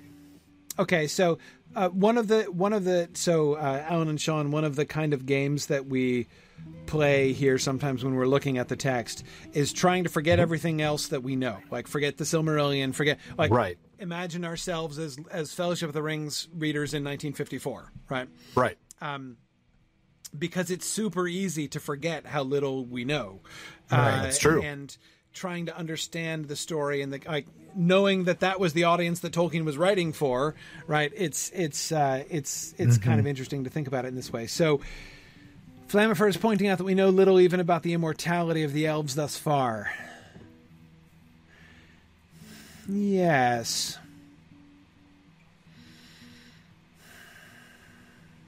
Well, that's true. I mean, it's true that there have been few explicit references to the fact that elves are immortal, but JJ, that's exactly what I was thinking. Yeah, that's what I was thinking as well. Fairy tradition.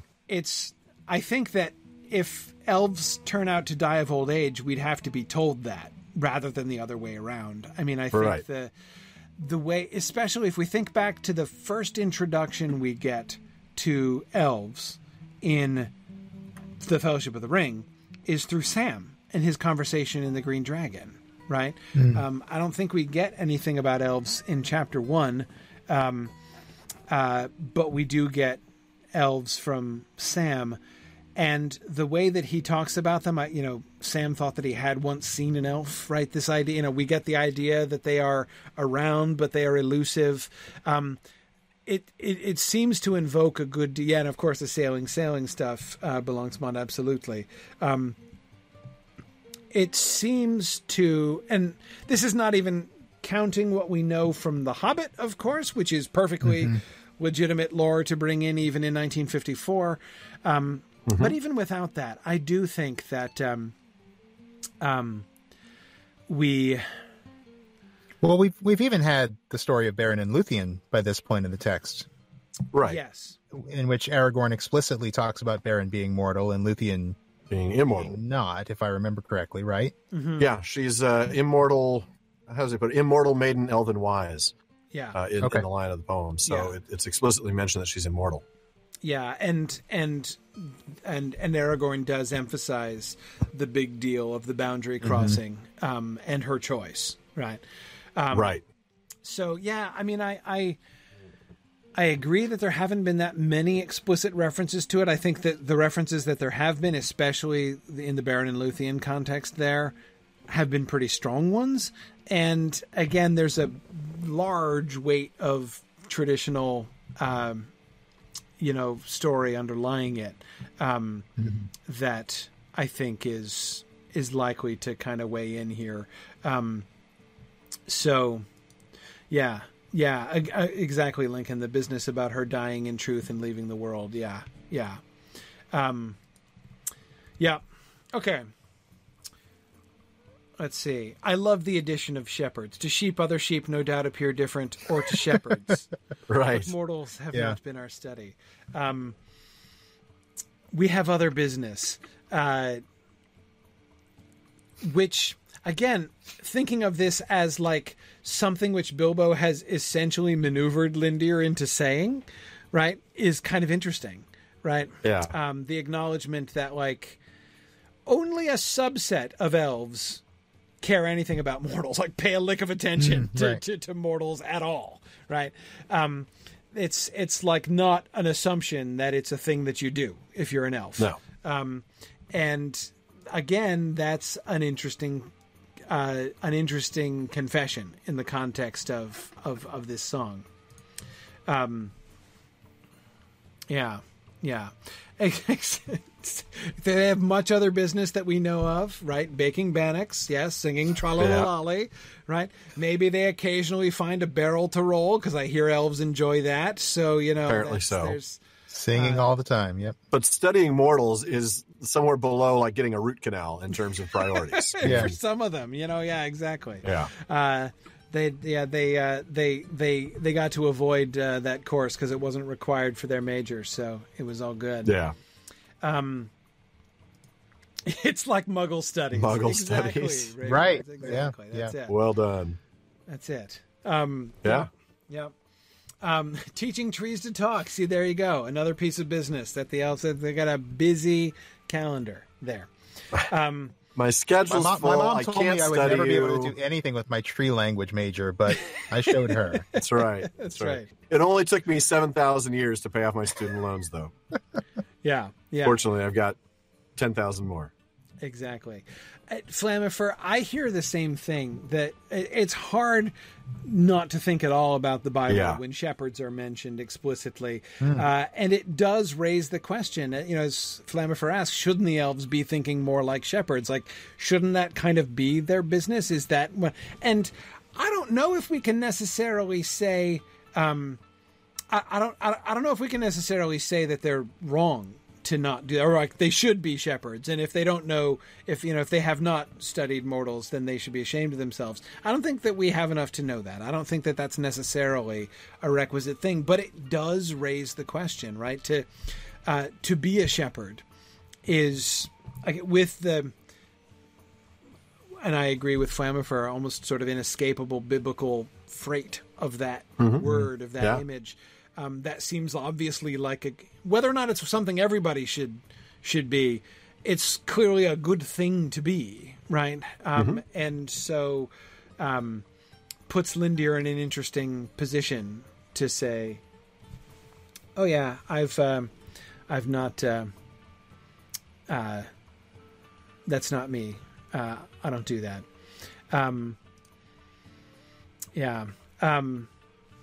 Okay, hey, I have an idea. Let's do a second slide quickly. Whoa. All right. A second slide? Okay. I feel like we're in, like, rarefied air. This is. It's 2 slides is pretty ambitious, but I wanted to get to the end of this conversation if we could. I won't argue with you, said Bilbo. I am sleepy after so much music and singing. I'll leave you to guess if you want to. If you want to. I'm still Notice not the telling barb you. there Yeah. at the end. If you have time in your busy business calendar, to guess, you can do that. Which, by the way, like, Bilbo just, like, eviscerates Lindir. Oh, yeah. I mean, like, Bilbo's comebacks are, like, absolutely top every single time. Lindir is losing this insult competition. Yes, he is. Okay, he got up and came towards Frodo. Well, that's over, he said in a low voice. It went off better than I expected. I don't often get asked for a second hearing. What did you think of it? I am not going to try and guess, said Frodo, smiling. You needn't, said Bilbo. As a matter of fact, it was all mine. Except that Aragorn insisted on my putting in a green stone. He seemed to think it was important. I don't know why. Otherwise, he obviously thought the whole thing rather above my head, and said that if I had the cheek to make verses about Eärendil in the House of Elrond, it was my affair. I suppose he was right. I don't know, said Frodo. It seemed to me to fit somehow, though I can't explain. I was half asleep when you began, and it seemed to follow on from something that I was dreaming about. I didn't understand that it was really you speaking until near the end. Okay. It went off better than I expected, he said. So whatever... that could be sort of, false humility on Bilbo's part, but this doesn't feel like it sounds like somebody who's genuinely relieved. Hey, they actually clapped, so yeah, that's better than they sometimes do. That was a win. And so yeah, while they're still asking for more, I'm gonna bow out. So thinking again back to the question of what was Bilbo's intention, right? What response was Bilbo going for? Mm-hmm. It went off better than I expected is an interesting comment, right? So whatever he was expecting, he was expecting them not to like it, them not to get it, He recites a lot of stuff. Maybe he's used to kind of being, gonged off the show and just having to... right. Maybe this is the highest subject that he's treated in a Hobbit style, and maybe his Hobbit style poetry doesn't usually go right. Yeah. Maybe, like you said, there was real applause this time, and maybe a lot of the time it really is just kind of polite. Right. Golf clap. That was lovely. I don't really. I don't know if I believe that though. I know. I'm just bouncing some ideas around. Yeah. No, I mean it's a possibility, but I don't know. I tend to feel like the elves probably do appreciate Bilbo's poetry. Yeah. Well, just like if you go to France and you try to speak French, a few of the French people will appreciate your pathetic attempts to do so. Most of them will mock you and laugh at you like Lindir. Yeah. But some of them will be like, good job, American. Yeah. You tried. Yeah. And I think that there's a little bit of that here. Like, okay, Bilbo, you know what? Not bad for a mortal, Yeah. Yeah. Ray Burns, is Elrond looking? No, begins clapping. That's great stuff. Oh, man. Yeah. Belongsman was asking, were the elves clapping nervously and looking at Elrond? Right, exactly. Where is he? Yeah, exactly. Head on a swivel, man. Head on a swivel. All right. Yeah. But, I think it does seem likely that Bilbo knows that he was taking a risk, right? That he was giving a, immortal perspective on this really important story and really did not, as I think, Mike was saying, genuinely didn't know how they would respond to that. I don't think he was expecting to have tomatoes chucked at his head, but no. Right.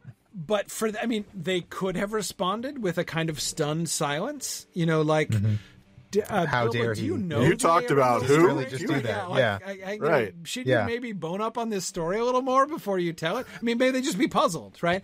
Or maybe they would just be like, yeah, that's interesting, but that's wrong. That's just not it. Actually, this is how it happened. Right. Fake news. Right. Yeah. It's hard for me to imagine the elves being... I'm sure that even if they didn't understand it, I'm sure that even if they were offended by it, they would probably be sufficiently understanding of Bilbo himself that they would, again, I don't see them reacting. I don't see them kicking him out the house or anything. It's the sidewalk for you, Bilbo. You got to go home, pal. Yeah. That's it. That's right. Your welcome is revoked. But no more food for you, Bilbo. No more food. Yeah.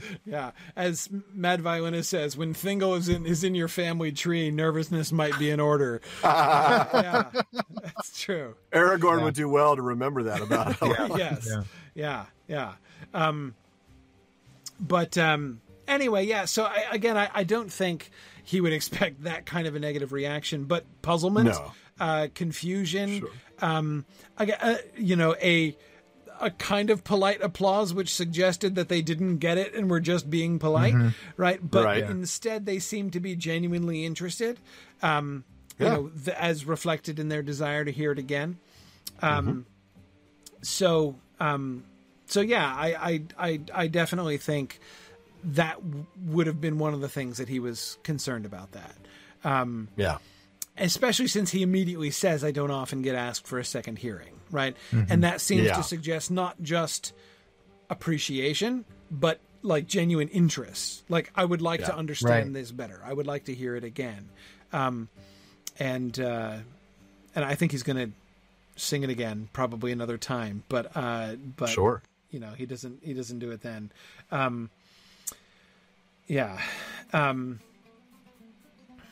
So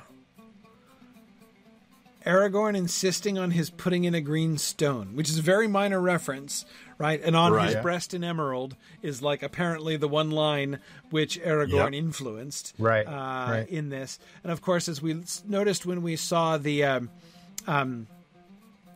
history of the poem, the emerald is one of the constants, actually.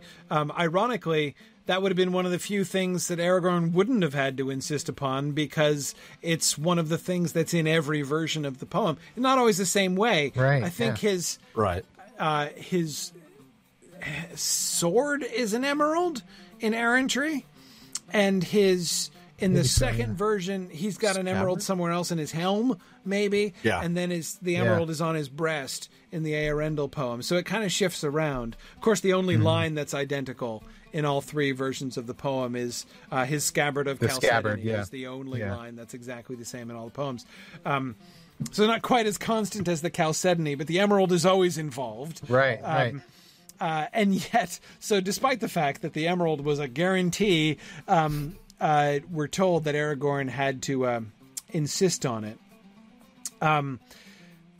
Which does make it interesting when you read in Adventures of Tom Bombadil that Errantry was another poem by Bilbo. Yeah. Doesn't it? Yeah, that's true. But, yeah.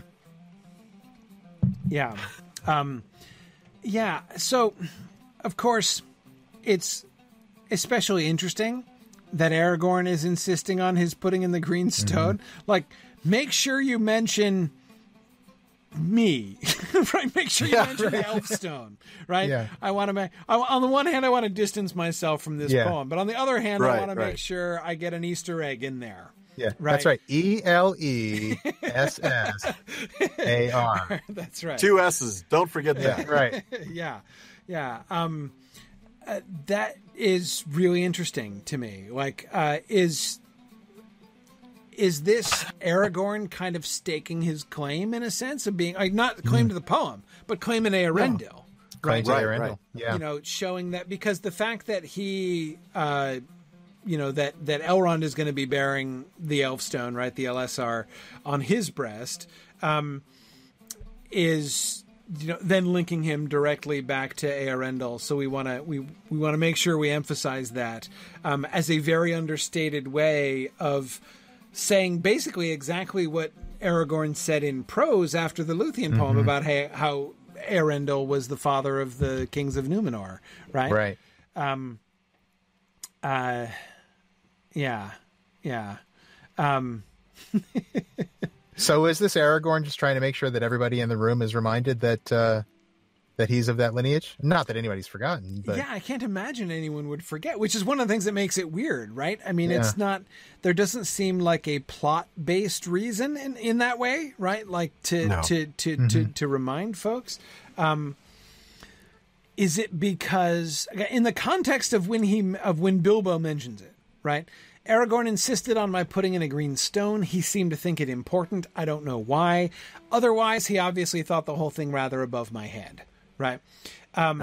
So Bilbo associate, he says, okay, the whole thing is above your head. I'm not going to touch this with the 10-foot pole, except it's super important that you add the green stone, right? The green stone can't be left out. Right. So if this is the one thing, because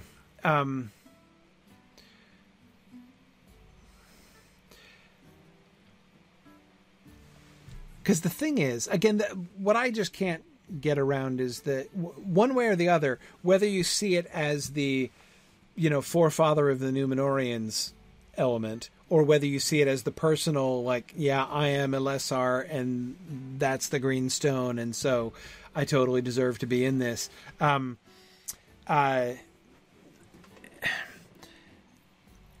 Whether it's the lineage or whether it's himself, the effect in both cases is to give him a kind of stake in this poem. If Bilbo's message in the poem is, this is the mortal perspective on this, and it's relevant to hobbits, again, Sean, as you were talking about before, then by putting in the green stone, through that one line, Aragorn is basically saying, like, and men, right? It's...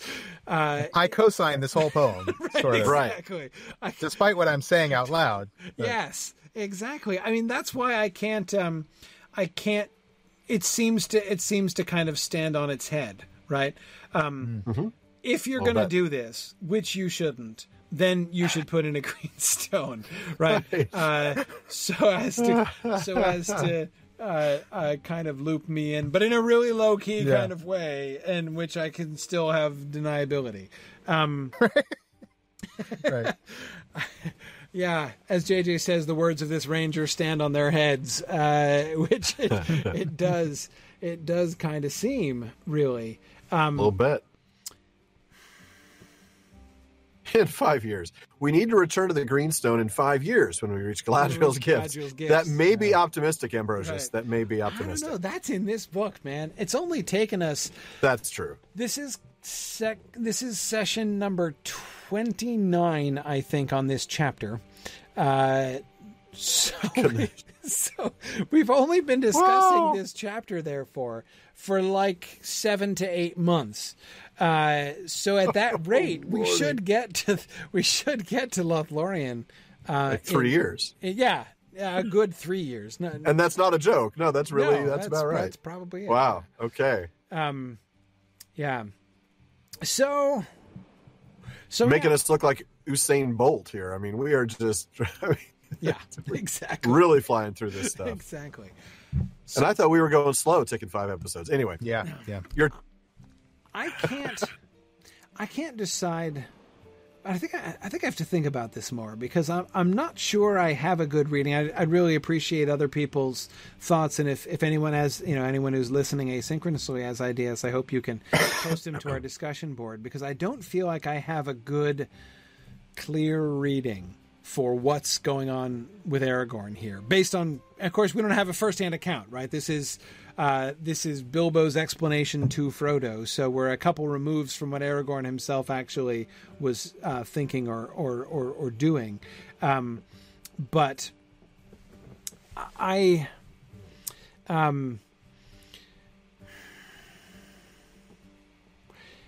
if it weren't for the business about the green stone, it would make perfect sense. Like, if all we had was, he obviously thought the whole thing rather above my head, etc., then that I would get that, right? I wouldn't feel like there's any trouble.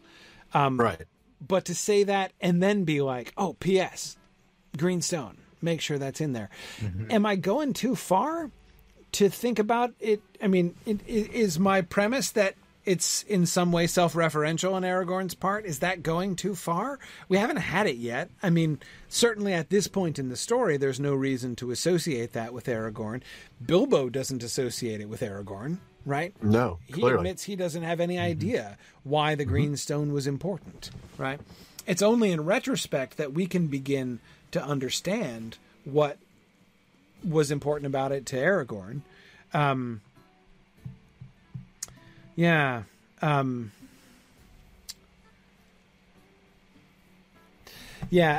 So Ambrosius Aurelianus was asking, does Aragorn already have a green stone, or does he only get one from Galadriel later? Because it would make more sense if he already had one. No, I don't think so. But I do suspect he knows the name that is foretold for him. Right. So I think that he knows that there is a green stone in his future already. Arden Cran is reminding us of the elf stone, of course, left on the bridge by Glorfindel, which right. Yeah, would have to be the immediate reference that we, again, 1954, we're in this chapter, first time reading the book, that has to be the only thing that we would connect to it, right? Mm-hmm. A barrel, an elf stone.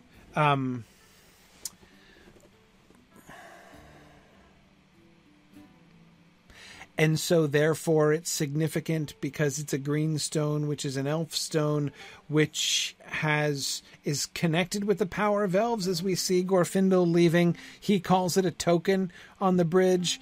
Aragorn seems to suggest that it has some power to discomfit the Black Riders, right? When it's left on the bridge like that, like to secure the bridge in a sense.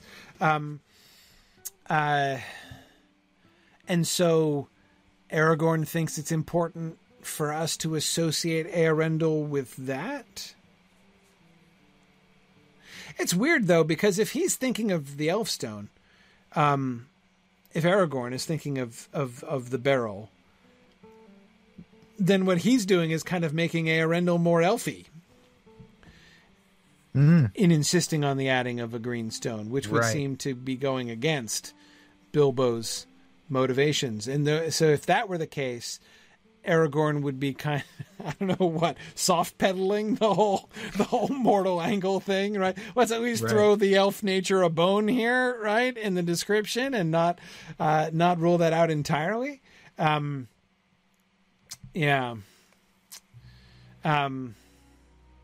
Are we maybe supposed to view this the way Bilbo does? You know, Bilbo says he seemed to think it important. I don't know why. Yeah. Right? We aren't supposed to know why yet. We'll figure it out later. It's a textual ruin that we will eventually get to see the rest of. Yeah. But for now, we're not worried about it. We're just, okay, well, then apparently a green stone's important. Maybe we'll find out later why that is. Yes. I mean, we're not supposed to go back to tie this to the green stone on the bridge, perhaps. Probably not. Again, I'm just trying to think of what kind of associations we could be plausible to have. Right. Or is the fact that Bilbo doesn't understand the significance of the green stone in the poem meant to be sort of ironic to us, the reader, say, oh, but we remember a green stone from just the last chapter, or the previous chapter. Right. From about 5 months ago. Yeah. It's ever so long. I barely remember it now, but And so is Bilbo's lack of knowledge of the green stone meant to remind us that we actually do have knowledge of the green stone, and then to more explicitly to kind of lead us to the barrel that Glorfindel left at the bridge? Yeah, it could. JJ is sort of summarizing the Elfstone version of this as it's important to remember, as mortal as Eärendil is, there was still some elfiness too. And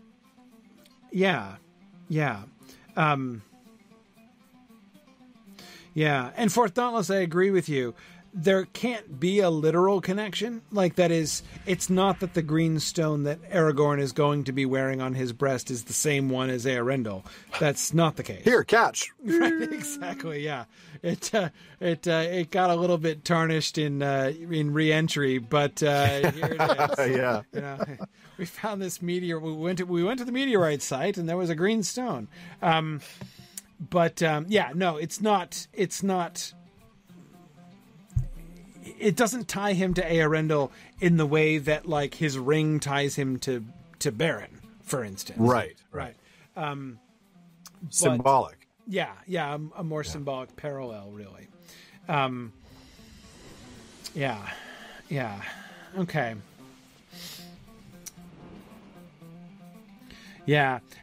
Xenia, you're absolutely right. Xenia's recalling Michael Drout's dictum about the story tending to be told by the person with the least knowledge. So Bilbo's expression of ignorance here certainly fits in there and gives us a glimpse of... even if the only thing that we get is that there is a significance and we don't know it because Bilbo doesn't know it, right? Even if the only thing that happens is we're left wondering... why are green stones important? What's the significance of the emerald? Even if merely wondering about that is the result, that would seem to be an important result.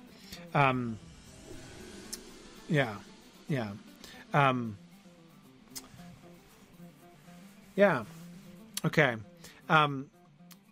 Last thing here, looking at Frodo's comment. It seemed to me to fit somehow, though I can't explain.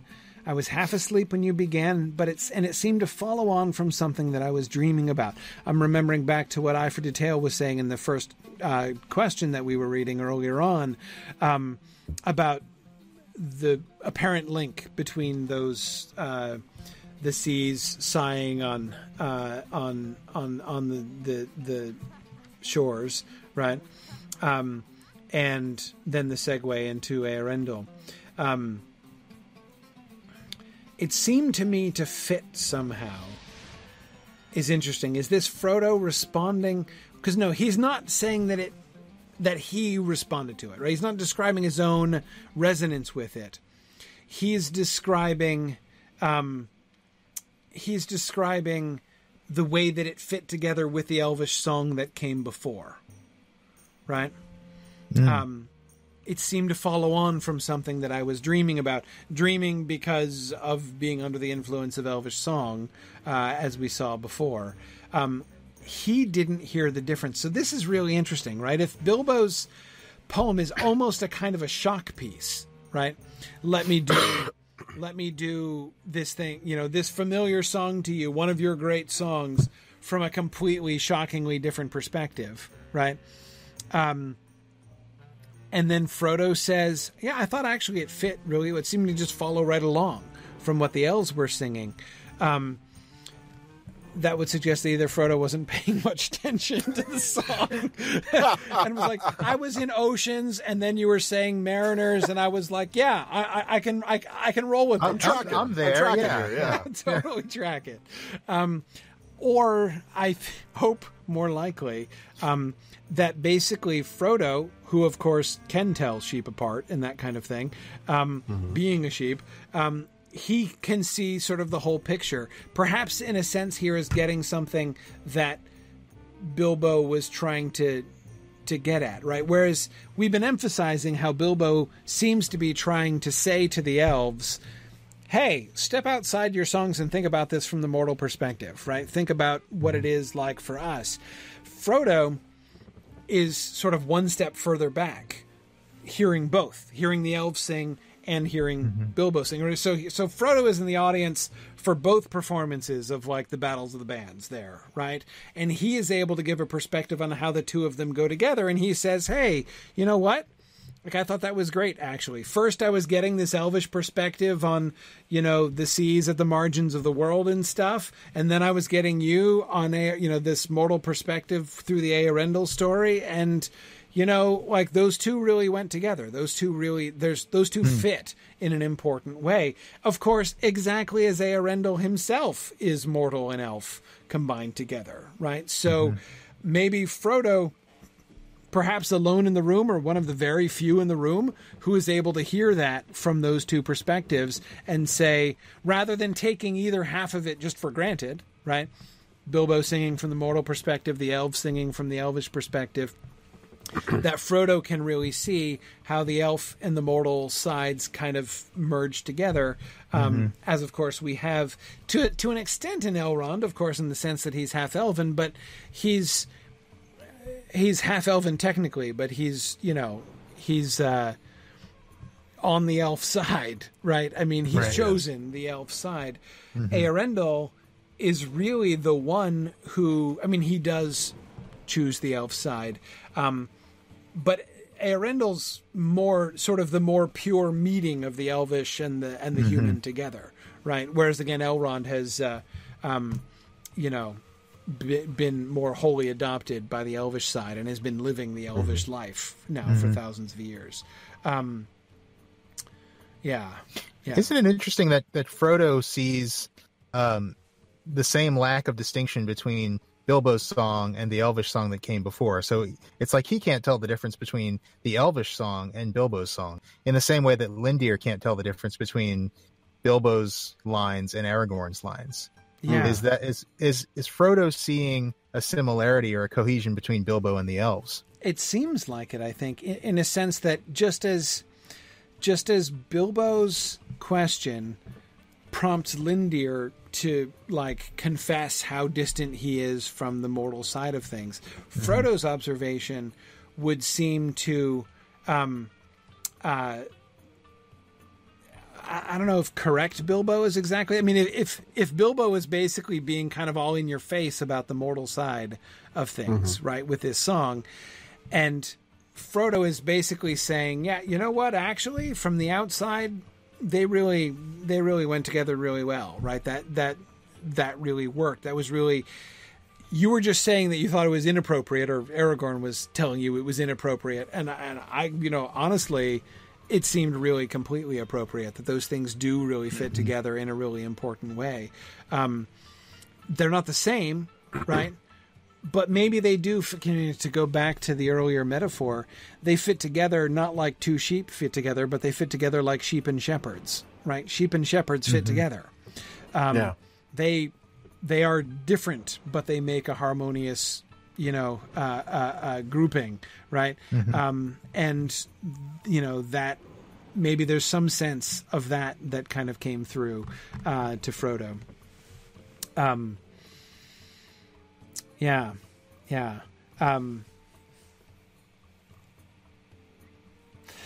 Fourth Dauntless is saying that the experience of one single song bubbling up from the surrounding musical themes has some relevance, especially given the nature of Frodo's dream. Perhaps this is more evidence that Frodo is sensitive to the music. That's really interesting. That the particular kind of dream experience that Frodo was having before Bilbo's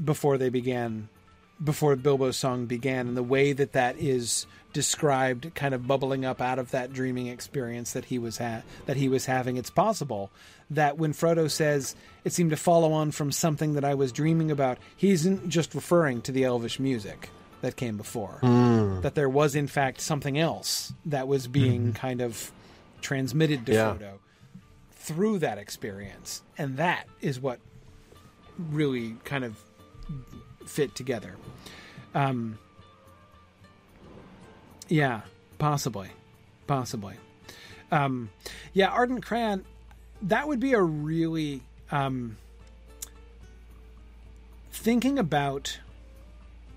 So Ardent Crayon is thinking about both Frodo's trance-like experience of the elven music on the one hand, and the sort of delusional state that he's in under the influence of the Morgul blade, like the grayness and the shadows that that come across his vision, and his being able to see the riders and see his friends less and less. That would be a really interesting comparison to me, Ardent Crayon, actually, to be looking at the kind of alternative state, right? The alternative mental and spiritual state that Frodo gets in, influenced by evil, right? Influenced by the Morgul weapon, influenced by the ring. And to compare that to enchantment, right? To examples of enchantment when people are being kind of taken out of themselves by elvish music. I think that's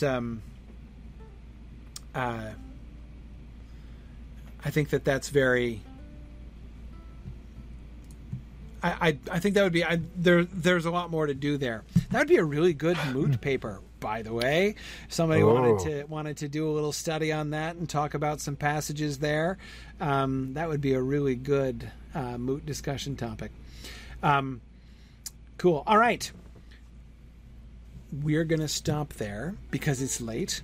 And surprise, surprise, I started late and I'm running late. But so we're gonna stop our textual discussion there, and we're gonna do field trip stuff. Normally, this is when I say goodbye to the folks on Twitter, but I didn't even start the Twitter stream tonight because it was too much.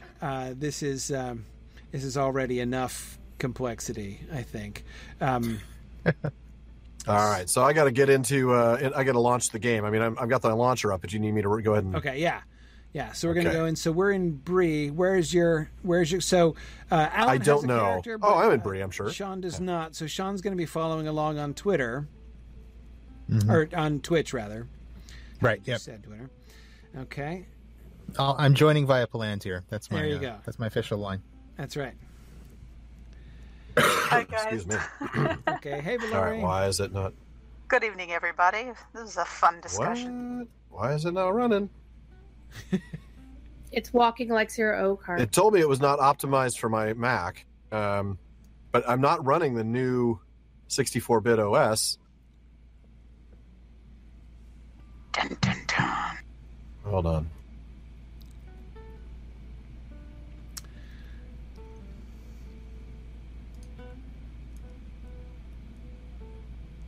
Seriously, nothing? Yeah, I'll tell you what. Alan, while you try to get that, I know you've seen some of the early things. Why don't we we'll do a quick tour of the Prancing Pony for Sean? Okay. Ooh, sounds great. And in the meantime, I'll keep trying to launch. I have, of course, many times. Yeah. Okay, so if I need to, I can go back upstairs to my other computer and get in that way, but I'll have to... I don't have Discord on that computer. Would I... Yeah, that'll be a problem. I use it on my phone. If you have the app on your phone, that's what I use. What the heck? Why is it not launching? It just goes blank. I get nothing. All right. This is bad. Yeah, I did patch, actually. In fact, I just ran the launcher. The launcher works, but then the game just disappears. We're trapped in here. Well, worst case, you could always just join us on Twitch, too, if... I'm trying to see if I can find... Okay, so let's head out let's just go around the corner to the Prancing Pony. Yeah, sounds good. So yeah, no, that was literally a hall of fire. Everybody was getting burned and roasted. So we're in Bree right now. We're in Bree right now. So the place where we were there is the lecture hall that the game developers kindly made for me when I started exploring the Lord of the Rings. So that room in the game is basically the closest thing Signum University has to a campus. It's basically our campus. Right across from the crazy cat lady's house. Exactly, right across from which is totally appropriate. One of the professors. Yeah. One of the director of higher education with the Department of Education in the state of New Hampshire dared me to show the lecture hall to our evaluators when we were up for state approval. Just to say, I'll give you a campus tour and then take them into the game. I did not end up taking him up on that dare, but nuts. Anyway, okay. So, all right. So, Sean, this is one of the main streets of Bree. That's the West Gate down there that they came in the first time. And Harry Goatleaf is hanging around down there. We're going to go up the hill. So the Prancing Pony is straight on down this road up at the highest point in Bree here.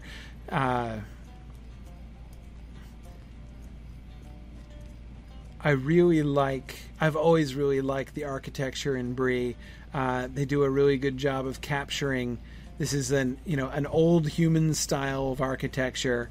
A lot of these stone walls are the old stone walls. You can see I've done a lot of archaeological investigation around here, and you can see there's the classic style of the old Arnorian ruins that you still find in this region from the old days. But in Bree, you can still see some of those because, of course, this crossroads was right at a really important spot during the times of the Arnorian Civil War. But you can also still see all the pre-Numenorian stuff in Bree. And the Prancing Pony here is pure human architecture pre-Arnor, pre-Numenorian incursion here. It's got half timber style with plaster walls and brick base on that. Exactly. Okay. While you're silent, I'll just tell you we're out of luck here. I cannot get it to launch. I can't even get that error message about not being optimized anymore. It just simply won't launch. And unfortunately, I can't. The upstairs computer hasn't been patched because I didn't think I'd have to do it from up there. Right. So if I went up there, by the time it's updated, we're done. So Durthal will have to we'll have to wait. Okay. So we can still show you some things on screen. Yeah. I'd love to. Cool. Okay. So let's see. Okay, so we go into the Prancing Pony. So let's see. I think there's some people that we can meet out here. This is a regularly scheduled music concert by the Musica Bendito. Right. Right. Yeah. So we got some music going on here. Oh yeah. Happy Dia de los Muertos. That's right. Oh, cool. And I think is Is Bob out here? Uh, Knob is over here to the left, to the right. Oh, yes. Which side? He's on the other side? He's coming by the band. Oh, he's coming. Oh, that's right. He walks around. I forgot. He walks around. Yeah, that's So he's not just hanging out by the horses? There he is. There's Knob. No, he's getting his feet run off. He's a busy guy, this guy. Right, there's Knob carrying his bucket. Okay. All right. Okay. So Corey, I'm going to go ahead. I'm going to try one more thing. I'm going to go ahead and log out, reboot. I know that I'll have to find the link again to get into the GoToWebinar, but I'll be right back, and I'll log into Discord as well and see if I can get into the game. Okay. I will try to keep an eye on you there. All right. Thanks, man. Be back. Okay. All right. So here's the inside of the Prancing Pony. So this is the common room, huh? This is the common room over there. It's a large common room. We've got Butterbur here behind the counter. We've got dwarves here, right? Patron and traveling dwarf standing around. So we've got a fairly diverse crowd of men and dwarves. There are more hobbits here than we see in the book. And the minstrel over here. The Ale Association is doing their rush week, so there's drinking challenges over here. There's drinking challenges going on. Yeah, the harvest. What could go wrong? Pub run. You got to down 6 and go to the next station. Right. Oh, what could go wrong, indeed. Yeah, absolutely. So this is a lovely room. It's so one of the general effects that I find in LOTRO, one of the things that's pretty universal, is that almost everything is bigger in the game than it's described in the book. And they do this very consciously, and I generally agree with the with their choice. The principle that, as they've described it to me, is that basically if you try to make everything exactly realistically proportioned as it's described in the book, it will end up looking really underwhelming when you get there in the game. Right. So one of the examples, one of the sort of most dramatic examples of this is the Stone of Erech. So the Stone of Erech, as it's described in the book, and it's pretty clear how large it is, and it's not that big. It's about 6 feet across, right? And it's half buried in the ground. And as Chris Pearson, one of the lead developers, was telling me about that when we were talking, when they first introduced that area of Gondor, he said basically if you put in the game the Stone of Erech exactly as it's described, you're going to walk up to it and it's going to look like a coffee table. Basically, it's going to be about the size of a coffee table. You won't even be able to see it from like 10 feet away. Like the grass will be taller than it, right? So, and that would be, it doesn't convey the sense of the significance of that spot, right? Especially like with the Stone of Erech being a really classic example, right? Of one of those places where you go and it's like the kind of impact that it has, that sense of foreboding, of ominousness that's attached to it, right? It just it feels like a powerful spot. It's imposing. Exactly. They wanted to be true, not to that. So they chose to deviate from the actual description in the book in order to try to create the kind of effect that is described in the book. So the Stone of Erech is like 25 feet across. It's absolutely enormous. Like when you stand next to it, it's like 20 feet tall. Cool. But it looks really cool from a distance. Like you see it on the hilltop, and it has this really striking. It looks so alien, right? This perfect globe. It's like one of the monoliths from 2001 or something. Yeah. Yes. Except round. Except round. Yeah. It's a perfect 3 in diameter. No, But yeah, it's very similar to like how they'll do it with movies. There's so many behind the scenes footage you get about people wanting to film things in historic locations, and they get to the historic location, they go, "Oh, this is just kind of lame," and boy, these people were short, and this table's boring, and then they say, "Okay, forget it, we're going to build a set." And that's what happens like right. 9 times out of 10. Yeah, so I mean, I say that because like the common room of the Prancing Pony here, right? This seems to me pretty obviously much bigger than it would have been in the book. I mean, like the way that Frodo, like when Frodo stands up and addresses the company. I mean, if you imagine like, you know, Frodo and Pippin and Sam seated at like this table over here, right? If Frodo were to stand up and address the company, even before he starts singing, I mean, like the people on the far side of this room that we're seeing here would barely even be able to hear, you know, they wouldn't be able to see him, and they wouldn't even be able to hear that he was talking, right? So it seems pretty clear that the common room was a much more sort of small, more communal gathering spot than this is. And yet I like the effect of this, the sense of this feels like a potential gathering place for like, you know, much of the town. Right, you know, it should have that kind of feeling, I think, and yet they still manage with the pillars and sort of the low ceilings and the bench tables to create that kind of sort of, you know, and you can see people certainly, you know, standing on tables and singing songs, and it still feels cozy. Yeah, it does feel cozy. It's just pretty big, so it's more of a community center. Right. Yeah, exactly. It's community cozy, just exactly not cozy. Yeah. Fellowship Hall, Women's Institute thing. All right, sorry, I'm bringing Alan back in here after his reboot, and we'll see. No luck. Okay, sorry. Oh, That's unfortunate. good gravy.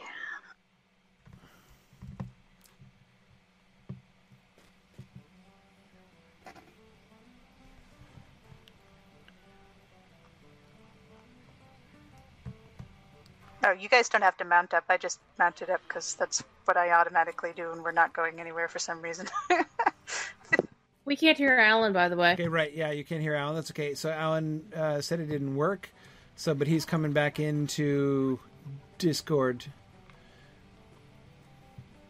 Yes. In the lore hall. There we go. fixed that. Sorry, Yeah, folks. Not there gonna we be go. able to Nope, join you. that was because when you came back into Discord, Yeah, you got unfortunate. remuted. Yeah. Blame Mac and blame Standing Stone for not working with Mac. Apparently. All right. They have a wine client for Yeah. Lotra. Let me just It's a get long back story to- on that. By Yeah. the way, here's a shot of the Stone of Arakan game. If you see on the Twitch channel. Ooh, Oh, wow. Nice. Space rock. That is imposing. It's Yeah. very imposing. Again, you can see the person standing next to it for scale. Yeah, so on the scale. one hand, it's kind Man. of ridiculous, and yet, again, like when you see that from I mean, you can see this from like a mile away, and it's just such a cool effect. That I would mean, be. it really does look like something dropped in by aliens, which I think is exactly the effect that it should have. Like That's just right. Absolutely. Just right. how people thought of it. Okay, It- so it's It looks like if you broke a vow on this stone, you'd really be in trouble. Yeah. absolutely, yeah, that's right. Okay, so let's head over to Rivendell briefly so we can see the House of Elrond. So I think we can probably. Let's see, Kieran, are you just going to summon me? I can port you there. Okay, let's do that. I can port other people who can't get there on their own. Yes, if there's anybody who is here with us in game who needs a port, you can. Yeah, I can do the same. Great. I'll stand over here by this the signpost. Anyone who wants to be fellowed and ported by me, come stand by the signpost. And I'm over by Erling, by the fountain. Okay, that's right. So I got to come near you, right? So you can port me. Okay. Right. Anyone else? Any more takers? Getting people in the Okay. fellowship. Okay. All All right. right, I got 2. Anyone else? Last call. I've got 2, 3. All right. Looks like we're off. Leaving for Rivendell. All right. When you get the little clicky thing, click on the little thingy. Frilla, you're already in a fellowship. I can't invite you. I got her. Okay. Yeah. All right. All aboard. Okay. Heading to Rivendell by ways of Ostgaruth, Trollshaws, and the Last Homely House. Okay. So this is the main bridge into Rivendell. That's the Last Homely House that we see across the way there. One of the things that I love most, Sean, about the representation of this is if you look at the right beneath the sort of central tower of the house there, this little like roof cupola, it looks like an open book. Oh wow, yeah. As if it's like the House of Story, right? This is the lore house, yeah. Exactly. Right. I really love that. That is super cool. That little detail there. This is okay. This is the main bridge of Rivendell that the dwarves were uncomfortable going across. This bridge, by the way, if it's to scale, makes the business about don't dip your beard in the foam, father, even funnier, actually, because it would be a joke on the length of the dwarves' beards, right? Like, right. You know, we're assuming that you dwarves They got the whole all have ZZ Top 17 action foot, going on exactly. You all have 17-foot beards. Right. So Because everybody's crazy about a sharp-dressed dwarf, right, Sean? That's right. That's right. It's less ZZ Top, more Dr. Seuss at that point. Yeah, right. Yeah, They unroll like red carpets. Good one. exactly. Okay, so let's see if Narnian can make it across the bridges without falling off. There are a lot of low railing bridges, narrow bridges with low railings that I either run off Railing of, kill. like Yeah. that one, or this one, where you can't escape it once you get on it, but I'll come up here on horseback and just miss it and just go straight off into the river. Such that I've, in my Lotro streams, have now utilized it as a verb. You know, say I hope I don't Rivendell this bridge. Oh goodness, that's awesome. Because that's Elves don't care much for OSHA safety standards. pretty characteristic. No railings, no So nothing. by the way, okay, so quiz guys, who's the statue? Out in front, we have a statue of. I can't quite see. Let me open up my browser window a little bit more. Oh, that's going to be Gilgalad. Yeah. Gilgalad. With the stars. That's Spear Eyeglass. and the stars on his shield. Yeah. Absolutely. And then we have this one's pretty easy.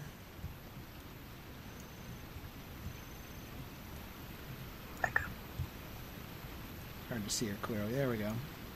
Oh, well. Oh, well, she's dancing, so... Yeah, the dancing girl. Yeah, that's J-Lo. Luthien. Yeah. Sorry.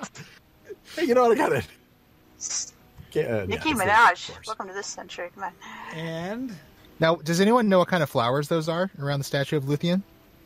Or, I guess, all over the country. Celebrimbor. Celebrimbor. Oh, wow. Celebrimbor with his hammer, his jeweler's hammer, and his ring that he's holding up. Yes. Somebody take those things away from him, please. Seriously, can we please Looks like- just... So we should vandalize that statue. Yeah. A I little never late noticed for this that at before, this but his juncture. Yeah. facial expression is really, he looks like kind of, he does not look happy in this picture. Unsatisfied. Yeah. Well, he is Feanor's grandson. That is true. He heard about what we said about his grandfather. That's right. Oh, the Prancing Pony guys are coming tonight. Great. Oh, those guys. Yeah. I disavowed him, guys. I disavowed him. Okay. Yeah, fine, but then you went and made the rings, man. Well, you know, anybody can make a mistake. You went and served Sauron. This architecture is really interesting. I mean, That's for one me, thing I love about the This game. is the first Elvish architecture I'm seeing in this game. Really? It's Well, because I've never played before. It's a pretty Right. good example. And it's one of the things that I really love.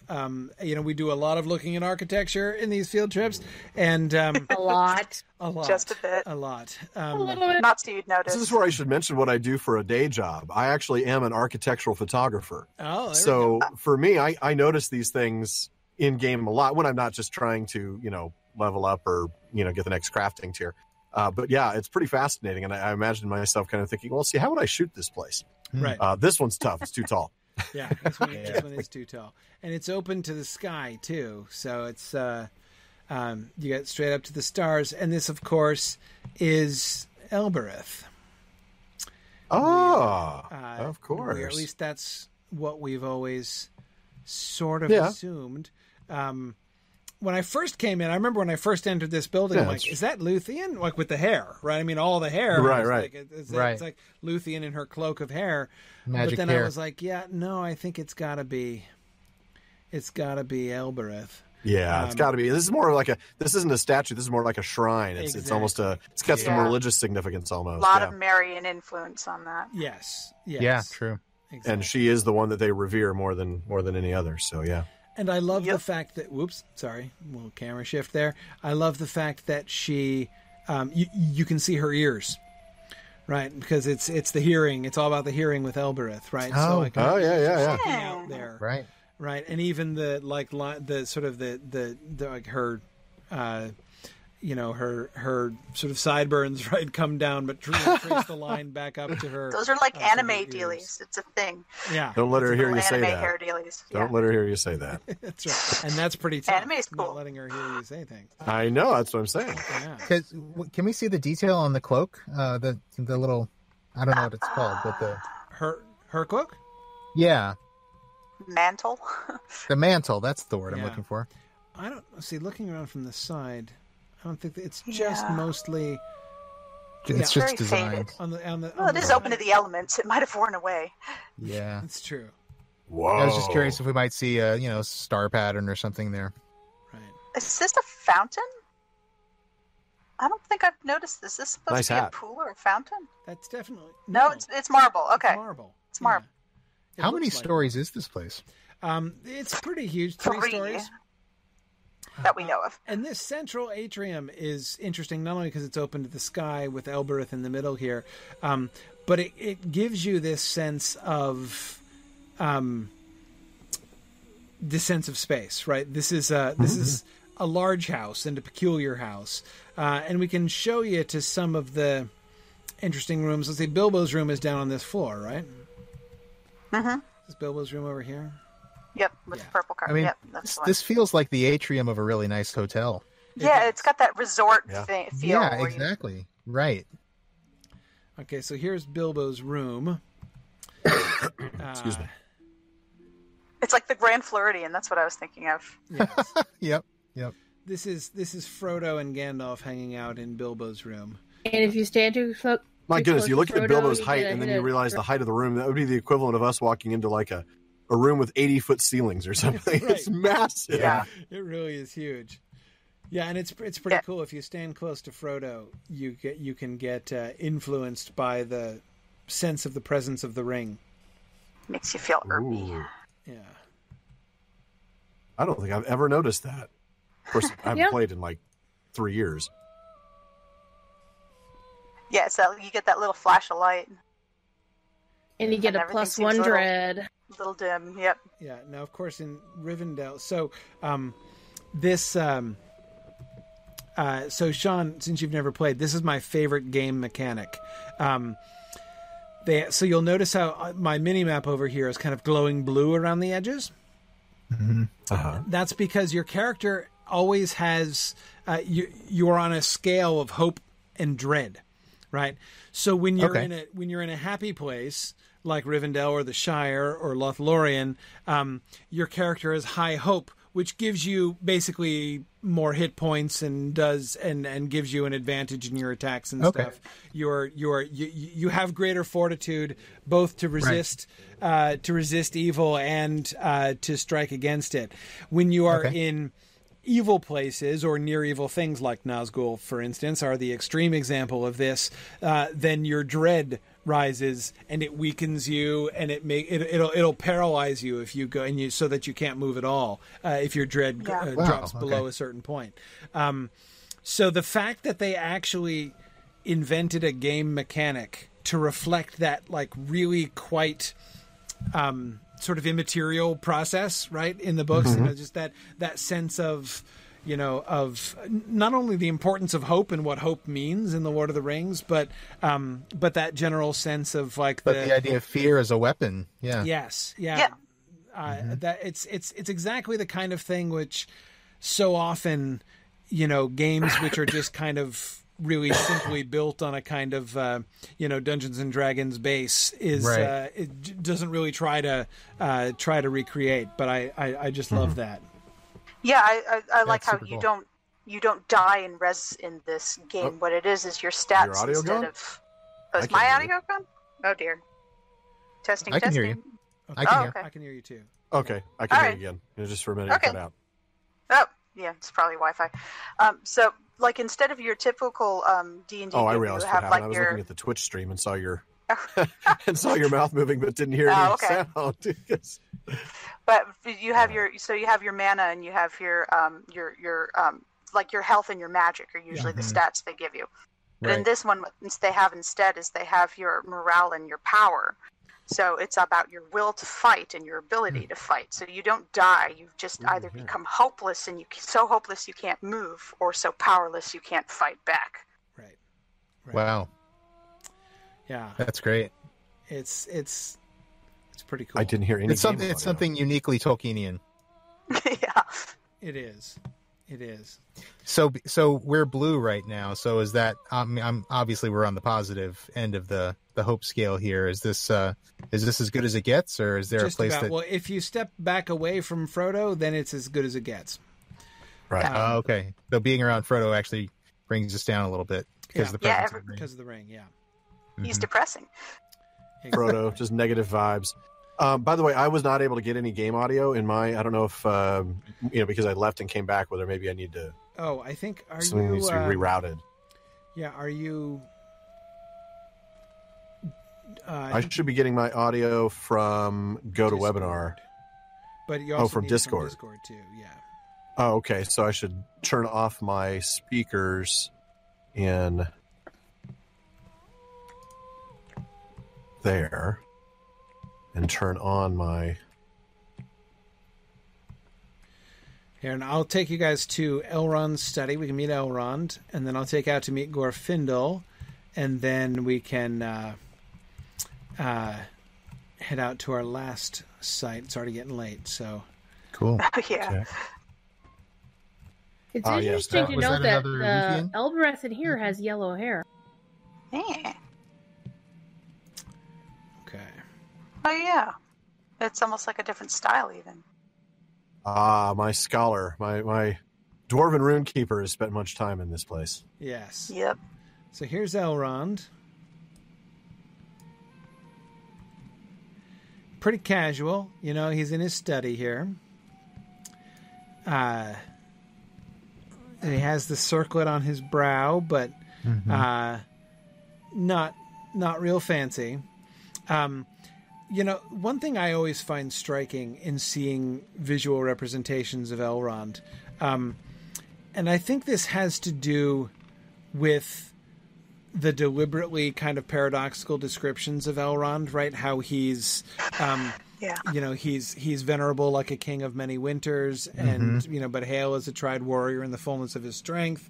But I find that despite those descriptions, I seem still always to picture Elrond when I'm reading the book as old. Basically, like I can't stop imagining him as like a white-haired guy, just because. Like the antiquity of Elrond is the thing that keeps getting emphasized, right? Right. And I'm not saying that this is inaccurate. I think that this is quite right. But like almost every time in the game I come and talk to Elrond, I'm always like, "Ah, you look like a teenager! Holy He cow!" looks very young. Yeah. But that I think It's that I know what the secret is, Sean. You know what the secret is, right? No, it's oil of Olway. It's the oil of Olway. Yeah. Oil of Olway. Moisturize. Gotta moisturize. Yeah, no, he's got that face like my French Canadian husband. He's gonna look like he's 12 until he's 60 years old. Yeah. right. Yeah, he looks a little grim, but not too severe. Not quite Hugo Weaving levels of severity. No. Exactly. No. Welcome. The A bit eyebrows. more approachable, but He he's had seen the some best stuff. eyebrows. Yeah. They both look like they'd be very good at hobbitry. Both of his Yeah. eyebrows. No, both the game Elrond and Hugo Weaving. Well, at least he has two of them. No, this is his serious eyebrow, and this is his party eyebrow. Right. Okay, It's like we the should business visit on the the Hall left of and party Fire, on the too. right. Very The appropriate. Hall of Burns. The Hall. Lindier's in here crying in a corner. No, actually, he's standing right here with Bilbo Baggins. Lindir and Bilbo are both here.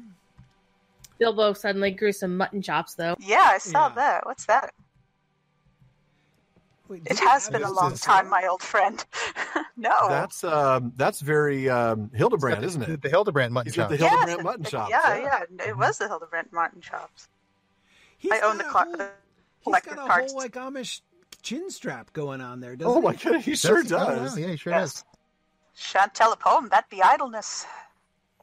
Maybe that's my next facial hairstyle right there. What do you think? And his clothes Um, have changed too. right? Let's talk about it. No, Yellow and no. green. They gave him more traditional yellow-green Hobbit. Wow. Is this Wow. new? Were they different? Yeah, before? this is totally new. I've never I've never seen seen Bilbo looking like this before. Did this just change today? No, I this has know. been a couple months. Yeah. Okay. Okay. This was in an Couple earlier months. update. So this is a real serious newbie question, but I noticed that Bilbo has this sort of shadowy ring above him. Yeah. Elrond had a bright gold ring above his head. Do we see the characters that have rings of power or that have Yeah, had rings no. of power? No. No. It's These are much more quest general than rings. that. Yeah. It just Okay. means that you can pick up a quest from this person. And in the case of Bilbo, okay. in the case of Bilbo, it's a useless no XP quest because it's way below your level. Yes. Okay. I know that was a completely ridiculous newbie question, but No, No, it wasn't good. That's actually. good. Yeah, that's a valid question. Yeah. We're Remember, lots actually of people are listening. I mean, I'll mock you for it later, but That's fine, just yeah. me. Well, I was talking about starting a show here on this channel to teach people those very questions. So, Oh, yeah. That's right. Oh. That's right. Hey, Cool. did they mess with Lindir too? maybe. He looks way He looks more more like like, than I recall. Like Figwit. Yeah. Brett McKenzie. Huh. Flight of the Conchords. I love his little booties though. Those are cute. I'm sorry. Can you say that one more time? I want to make his sure I understood you booties, correctly. plural. Booties, Booties, like Okay. you know, Because, cable you text know, where I you're just having- No, that's not sure. bad either. No. That's right. I wasn't checking out Lindir here. I'm just saying. I There's don't know. nothing wrong For with that. academic purposes. Academic booty. That's Here, right. here. That's right. And there is a quest. Isn't there a quest where you can get like where you're talking with Lindir and Bilbo about poetry, right? Mm. Isn't that Riddles. I think it was a riddle. Yeah, The- there is a the riddle riddle. quest. Yeah. Yeah. So here's the okay. So looking at around the room now,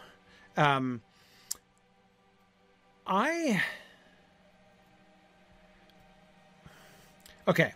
So the details that we're told about the room, we're told that there's one great hearth, which they've decided to put at the end of the room. Here. Right. When we were talking about the description, of course, we spent time carefully looking at the description of the room about 3 months ago, and we had decided that the hearth was probably in the center of the room, as that seemed to make most sense in the way the one hearth was described in relationship to other things. I can see this. I don't necessarily I don't necessarily disagree with this take, even though they've made the one hearth into kind of a triple hearth, but that's okay. The tables, though, I don't know about the tables, and the floors. We need some carpet or something in here because, like, people have to be able to sit Oh, yeah. on the floors. I do want And to. singing in here would be warmer. singing in here would be very difficult. If you're Yes. actually trying Yeah. to tell a story acoustically, this is a nightmare. Yes. Yeah. Audio reflections everywhere. It's an audio engineer's nightmare. Yeah. Maybe it's sound absorbing stone. Yeah. I mean, this looks like a really nice dining hall. Yes. Maybe it's just those Yes. tables that are doing that for me, but Yeah. For some reason, just the big fire and lots of stories. I was kind of always picturing like squashy armchairs or some elven equivalent, or chaise lounges the or floor Roman should at least benches, just look comfortable to sit on. One way or Yeah. another. Right. rugs. Yeah. Yeah. So yes, I admit that this room has never been among my favorites as far as just their interpretation of what's there in the book. It doesn't feel like that. It doesn't feel like it. This feels different. It's nice, but it doesn't feel like the Hall of Fire feels to me in the book. But it certainly fits with the rest of the architecture of the house a little better. Yeah. But We should mention about the architecture. This is one of the buildings that was closely modeled on one of Tolkien's own illustrations as well. Yeah. Yeah. Yes. Oh, exactly. Yeah. The picture that if you remember the view that we were looking at when we first came in from across the bridge. Mm-hmm. Yeah. And the house there looks very much like the house as Tolkien painted it in his Rivendell painting there. So yeah, that was a direct modeling. Okay, last stop before we hit our last stop. Last local stop here in Rivendell. I'm not even going to bother with the bridge. It can only lead to tears. And that is through the bushes. Oh, here. yes. Yep. We gotta go cross country here up to Glorfindel. Yes. Is this the walk that Frodo wanted to take, but he couldn't because the council was starting? No, that's up. He wanted to do some serious. See the pine woods up there on the heights. Right. Yeah, he wanted to do some serious hiking. Some serious hiking. So yeah, the slopes of the mountains all around have pine woods on as a reference to that line. Which, by the way, I have found the game extremely reliable. Like, if something specific is referred to in the text, they almost always succeed in putting that in the. So, like, Sean, you will appreciate this. Mm-hmm. When I got to the House of Tom Bombadil in the game for the first time, the very first thing I did was run around the back to see if there were lines of beans on poles right outside the windows, and there totally are. And there were. That's great. Yep. So, yeah, yeah, you can find a slashed cloak on the doorstep of the house at Crick Hollow. Cool. Almost all of the things that are actively referred to are totally there. That's cool. And yes, as people are pointing out, we are at 15 hope now, standing in the presence of Glorfindel. Standing in the presence of Glorfindel is where you max out your hope. I don't even think standing in front of Galadriel gives you more hope than this.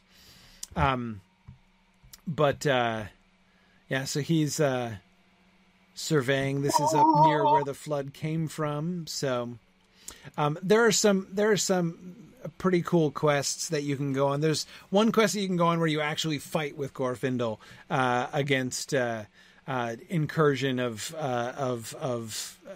dark sorcerers who are coming in, and that's pretty fun. Yeah. Yes, Christy. You guys are doing such a good job of selling me on this game, I have to say. It is great. I haven't had time to play the last couple of years. This is a dangerous conversation I'm having right now. It is. It is. I have to say, I deliberately did not start playing Lotro I held out for several years. Just for fear of losing years of my life that I couldn't afford to lose. But good thing that didn't happen. Yeah, it's true. True. Good thing I dodged that bullet. Yeah, absolutely. No, that was my favorite. It was you running around trying to look at the architecture, and me and Rachel trying to kill everything that came near so you could keep talking. Yes. Yeah. Draw aggro. That's right. That's the really funny thing when I'm in some kind of really dangerous place, and I'll stop even pretending to fight, and I'll just be going around doing guided tours while all this chaos is exploding all around us, and flames and Lord Squirrel. Now there's lag. It's great. Yeah. Okay, so let's thank you, Phoenix. So we're gonna port to Erebor now. Ooh, I can't wait to see this. Right. This will be new to me. Oh, you haven't seen this one, Alan? No, my character's only level 66. I don't think I could make it to Erebor. Yes, you Erebors- can. Well, Oh, really? Yep, Of course, what's your I've also. character name? it's There's a tricky. fun story about Girls of Mythgard involving level 24 hobbits and a moose. Oh man, yeah. There And- was this and a classic moose? moment when And a moose. Yeah, they they were aggroed. standing around, like they were in a stream and they were about to start touring around Lake Town when all of a sudden this moose comes charging out of nowhere and assaults them all. Like it crossed a river to kill us. It was, Yeah, it was it just did. That's It was awesome. Totally. Wow. It was rabid. Sadly, they had to put it down, I think. But Yeah. Yeah. like we could put it down. We're level 4, level 24 hobbit. Okay, who else do I need to invite to the fellowship so I can summon? A moose once bit my sister. Sorry. There's your Mind requisite. you, moose bites can be pretty really? nasty. Yeah. This is the only place you can summon under-level characters. okay. All right. Yeah. Interesting. So here we are. Oh. Edible. Okay, now I've never seen this place. So let's see. Map. Where are we in Erebor? The Grand Theater. Tum Okay. Doom. Exit to the Theater. Dale Lands into the Hall under the Theater. mountain. Okay. Oh, and then their new mining loads. Right. Okay. Yeah. Alan, yeah. Sean, what character name should I be inviting to the fellowship? Well, unfortunately, you mean for future purposes? If I can ever get my game to launch, because Oh, tonight yeah. I'm not in Oh, there. sorry. Yeah. No, Yeah. he's not in here. So. And I have none. Right. We're gonna fix that. Yeah, no, we are going to Yeah. fix that for Sean, and I'll just have to play on my gaming PC rather than this booth Mac. Oh, there's the stairs. Okay. I haven't been to this part either. Yeah, This dwarven is all new to me. architecture. Dwarven architecture is massive. Yeah. It's all these Very just geometrical. very Yes. geometrical, Art Deco. all sorts of yeah. So, Yeah, Art Deco you too, can, yeah. You can immediately see the difference in flavor between dwarf and elvish architecture.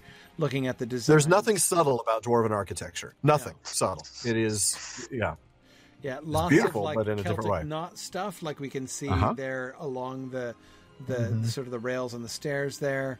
Ooh, look at the column tops. And Everything these seems col- over-engineered, these columns- too. These You know, columns everything's- almost remind me of something like almost Bronze Age or something, like something from Crete or something like that. Sumeria? Sumeria always had the... No, there's one of the Middle Eastern ones had the ones with the big old beards and the frowny people. Okay. Babylonian? Yeah, for some reason I'm thinking of something like Minoan or Mycenaean or something, but I could be Oh, yeah, I could could be see way that off. too. They like their big old beards too. yeah. So I love that. Is Yeah. this dwarf king like drooling onto this water wheel? Is that what's He's happening here? sleeping, and it's just sort of Yeah. just gonna. Yeah, it's kind Too of much- a little bit of Too much dribbling. dwarven ale. But the dwarves are No, like, At least it's not made of liquid gold. The teacher's gonna call his name in a minute. And he's gonna lift his head up off his desk. Wow. See, that's a beard that would get wet. in Yes. the- Oh, there's foam all up in that beard. Yep. Yeah. Oh, yeah, I bet there is. absolutely. Moria liked the big gaping mouths that were drooling waterfalls.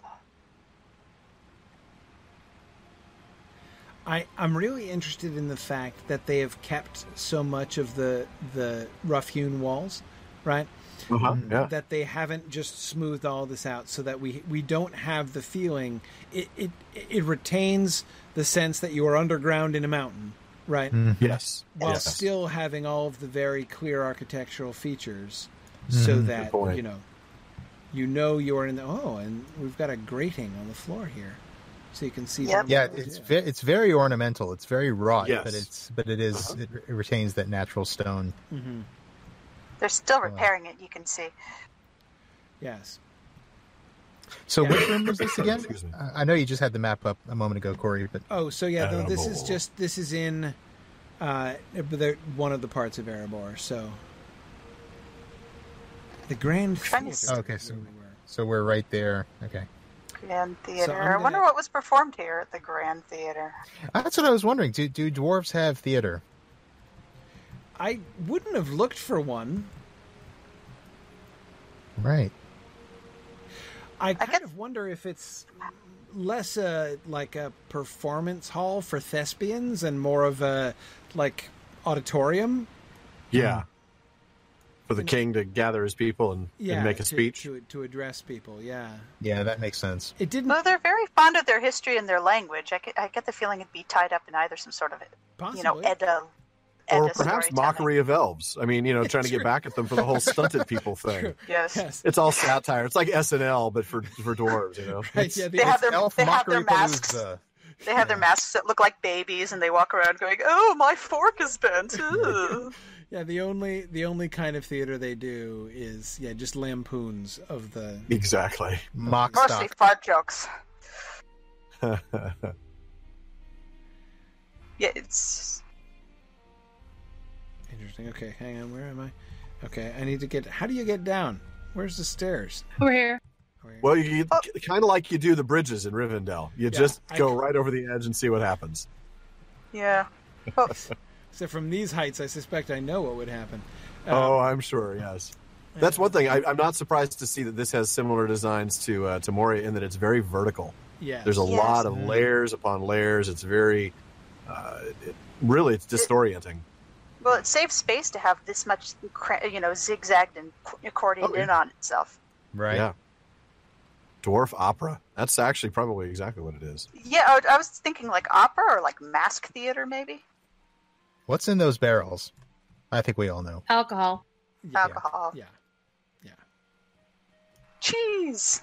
Jeez. Oh, Apples. Very small rocks. Very small rocks. churches. Cider. Lead. That was brilliant. If you leave the apples in there long We're enough, it done. becomes- We're not going to get any better than that tonight, folks. Let's sign off. Oh, Corey, I hate to say it, but I'm not seeing a lot of long Beardian elements. I'm not seeing a lot of long Beardian elements either. I think this is... It's got... So yeah, sorry. We've been doing... I talk about our attention to architecture. So we've been going through the Blue Mountains area. Right. And we have been looking at the different historical strata of ruins and things. So we're looking at we've been noticing the difference between the Longbeard construction from the time of Thorin and then the earlier architecture, which is, there's another tribe of dwarves that they sort of invented for the game, the Dour Hands, who were there before. So I think we want to go this way to the Dalelands, right? Ooh. Well, do you want to see the king? Do we want to see the king? Maybe we. King want is to to see the king. north. Sure. Exit is to the south. Is Dan far away? No. Is it good to see the king? Maybe I'll mount up. It's good to see the king. You can only ride goats in here. I can ride my horse in here. And horse. Just can't ride war steed. Okay, I can't ride. Who let the elk in here? That's an elvish steed. Yeah, it's kind of sketchy, I have to say. It's big enough for an elk in here. Ride all the way to the end. But is it big enough for a giant prehistoric elk? Well, that's a sea pet. That's a baby elf. It's not but a wee bairn.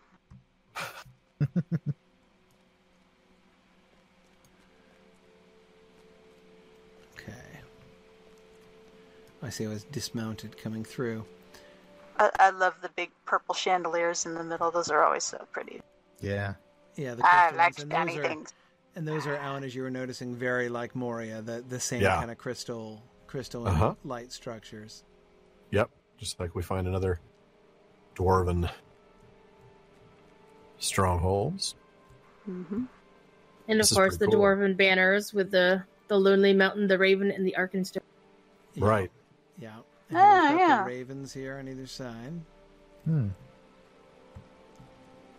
you want to go see Thorin's sister on the way down today? Oh, it's very like Odin with the two ravens. Yeah, it is.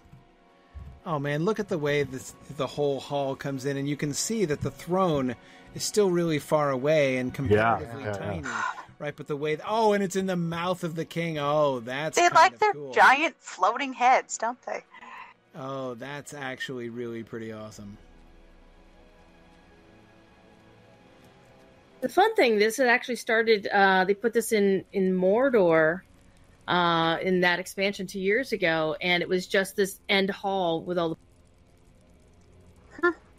Huh. It was the allegiance hall for the door. And then we also You have just one walk right up more. to the king. Hi, king. Right. The guards Howdy don't mind, doody. fortunately. You don't have to get through, many layers of bodyguards. You're just apparently. He knows he important can enough to take walk you. Right. And look at that beard. right up. Oh, that beard. That- That, that is- rocks, that's man. an That is a impressive beard. serious beard. Tucked into the belt and everything. Yeah, yeah. Like a Man. glorious undercooked challah. And how long would that thing be if he unbraided it? I mean, Right. that's just massive. Can you imagine Long if he- enough to dip if he- his if he beard in the- unbraided it and spread it out, it would be like 5 feet in diameter. Yeah. Seriously. Wow. My goodness. That's That's quite an cool. outfit. That is so cool. I know Can we turn around? I want to see this massive hall from. Oh, yeah, the scope of the hall. It's light interference. Well, it's so big that it actually fades off into the horizon. Oh, wow. Right. Yeah, it sure does. Yeah, the draw Yeah. distance of his PC isn't good enough to see the other end. Wow. Wow. Yeah. I like That's the little cool. fountains off to the side, so we get these little sort of Yeah. alcoves over here, which are Yeah. quiet and peaceful. Oh yeah. Oh man, yeah. There's like 2 levels above on either side, Right? above and below. Right. Mhm.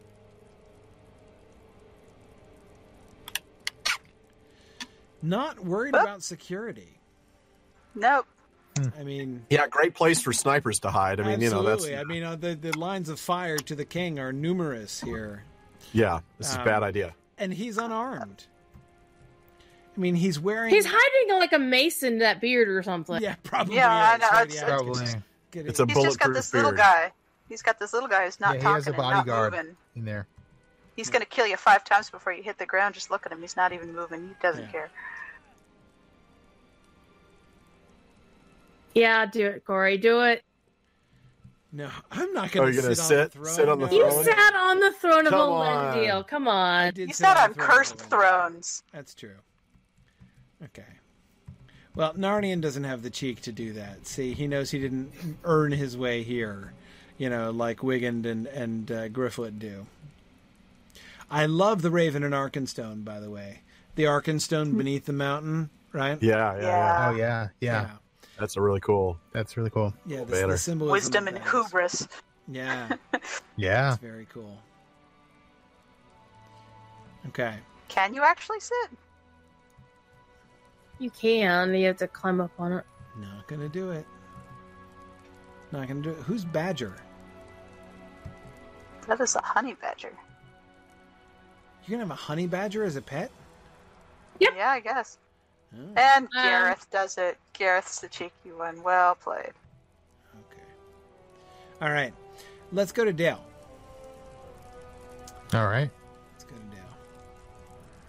Oh yeah, Narnian doesn't have a goat. Uh-huh.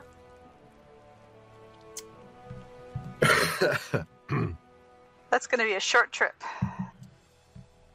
To Dale? Yep. It Yeah, is a short trip, but there's going to be bad guys on the way. That's what I meant. You're going to be picked off in the first 2 it's seconds. gonna be a short trip for Oh. me. Yeah. One No, shot. no. If you get killed when you're level 9, I may be able to summon you. Maybe. We'll see. Hmm. But I trust you. You guys can all protect me. That won't be hard. Yeah, I can. Valori's toast, but yeah. I'm gonna be running for my life, man. Oh, you're 83? Oh yeah. Yeah, I'm 83 in Valori. Yeah. You're We'll level see if 83. your nameplate goes red when you go outside. Yeah. Oh, it's already red right now. I was talking about Corey's. Oh, mine yeah. does? We'll see. Yeah, because if the name place under the mini map is red, you can't be rezzed or summoned. Okay. All right. Well, let's see. We're running super late here. Yeah. But let's see if we can get a glimpse of Lake Town, maybe. Well, we won't do a full Well, tour Lake of Town. Dale. How far away is Lake Town? Pretty far, right? Lake Town is a little far, yeah. Okay. Yeah. But we can definitely get you down to Dale. Is there a stable master in Erebor I could use? Yeah, right down here at the end of the stairs. You have to get outside first. I get outside first. Okay. All right. Yeah. But you got a war steed. You can ride your war steed down there pretty quick. Let me try the Stable Master, because we're on Landreval, so I should have mithril coins. And it's a swift travel. Great. I could actually summon you down there once I get down there myself, but no, you should be fine. So Valori isn't looking ready. at the gates of the king here. What was that? Is the name read to you on the mini map? Oh yeah. Oh gosh. Like I said, we did this with little 24 Bergs the second time around, so Wait, let's past the Stable Master. Okay. I'm just gonna make a break for it. Run. Well met. Running, All right, running I want past to go all the to things. Lake Town. Yes. All right. Okay, so we'll skip Dale. So we'll show you guys Lake Town, and then we will sign off. It's as it is late.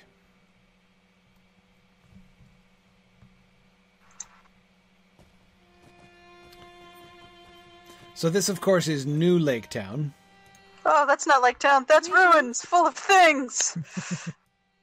Keep going, keep going. I'm going. I don't know what I'm doing. Well, home in on my dot. Ah, it's a warthog. I got and a wolf. Keep going, keep going. I'm going. You got it. Okay, I'm at the gate. Where's the door? Where's the door? So, Oh, and there's Alan a and lake. Sean, as you can see, one of the interesting things about the rebuilt Lake Town is that there's like a dragon theme in the architecture. Oh, yeah, I Rebuilt see Lake that. Town. All right, so we've got these dragon shapes above the arches and things. So they are, and the Lake Town guards too. If you look at the guy, I love this. Look at the insignia on his chest. It's the dragon falling. Oh, that's so yes, cool. that is awesome. That is so That is cool. just absolutely awesome. Yeah, I love how Love they that. integrate the shape of the falling Smaug. That's great. Wow. That is really cool. What a detail that That is. is super Yeah, cool. Look out, there are low railings on this bridge, Corey. I just Yeah, wanna I make sure know. you're aware of that. I know. It's Lake Town is pretty dangerous. Like if you look over here, you'll see You can fish off the bridge. that little box over there is an Yeah. outhouse. There are public Oh, privies okay. all around here. You know, you gotta which of course just hang out over the lake. Right. Right. Well, yeah. Yeah. Don't drink the water. Yeah. Very realistic approach to Yeah. public sanitation here. Yep. Yeah. Just make sure it's upstream from your house Exactly. or downstream from your house. Downstream, Sorry. yeah. Well, it depends on whether it was built by the lowest bidders or not. Yeah. Yes. As Catriona says, these are the only latrines in all of Middle Earth. Really, it's we have no idea what other people do. But I love, yes, you've got the dragon stuff all over the place. You've got it at the the roofs of Oh yeah. houses. Yeah. Look at that. You've got it in the arches. Wow. You know, they really sort of celebrate the rising from the ashes. The dragon, of course, is their symbol on the banner. Now, the dragon pierced by the black arrow is their symbol on the banner. Nice. Cool. Yeah. Oh, yeah. Even though that's it. Bard goes off to refound Dale and everything, Lake Town, the new Lake Town, still remembers. Yeah. Still part of their history. Yeah. And I haven't, obviously I haven't seen Edoras or anything in Rohan, but this feels very, Rohan to me. Yes. It's got, That's well observed, yeah. it's got, I don't know what it is, but maybe it's sort of an Anglo-Saxon look to it, and that fits, right? Because these are Northmen, these are Right. these are cousins, aren't they? Yes. Even more so. Yeah, exactly. And there's just like a touch of the Breetown I'm here. architecture in the but hey, you made it, Valori. There you go. Yay, I'm alive. In Yay. the like in the pattern of the wood and stuff, right? The sort of the wood, though it's not wood and plaster, it's wood and planks, right? It's all Right. made out of wood. Right. But yeah, no, it's true. And in Rohan, Because you should always build with wood if there's a dragon nearby. Really, Absolutely, that's really yeah. what you should build with. What it's could go it's wrong? done in deliberate defiance of the dragon. It's all. Yeah. Fire insurance is very hard to come by. We killed that dragon. We can build with wood now. That's Well, right. remember, they also have to float on the lake as well, so that might have something to do with it. That's right. And it's Oh, they still also could have built cheaper it to out of repair. small rocks. Cheaper. Churches. That. Right. Okay, I'm actually gonna. One last thing we'll do before we go is to find the ruins of the old lake town and the bones of the dragon. Oh, yeah. Oh, so we can see the rotting dragon carcass? Yes. Yes. Yay. Oh, I never noticed the flags look like the Welsh flag. And that's yes, except they've killed this one. Poor That's Merlin. That's off to the south, right? Down here. Yes, it is to the south. I should probably skirt around the deer relatively widely because. Yeah, if Yes, you assume stay on everything the wants to be actual road, it's better. Okay. I took a level 8 through here once solo. As long as you stay on the path, you're generally pretty. What's that glowing in the distance? Blue glow. That is a ship. Groovy. Okay, so we're approaching. Yeah. Looks like a witch's house. Oh, there are the bones. Just don't get too close because there are bad guys there. Oh, of course there'd be. Oh, Now wow. that's Desolation of Smaug right there. Boy, you're not kidding. Okay, so here's the burned piles of the old town. Wow. Wow. That is Yeah. so cool. Pretty cool. If you perform certain quests, you can actually get a mini version to sit in your lawn and scare away your neighbors in the Lotro housing. Esgaroth of Old. And so again, they've done the same thing with the scale. Like, of course, Tolkien describes the bones of the dragon being, down underwater. Right. But you, oh yes, and here are the. I'm gonna kill dudes to Oh. Thank you. the mafia. Appreciate that.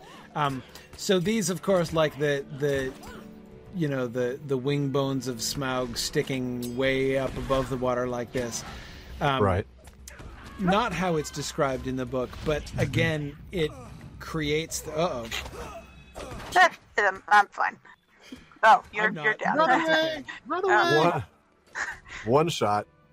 Yeah, Narnian is kind of a wimp because he's never done Slotted any stats. slotted any stats, done anything. In fact, other than stand around and talk, that's pretty much his job. Anyhow, Hey, I caught a fish. what I was saying was, again, that the sense of, the ominous presence of the bones of Smaug.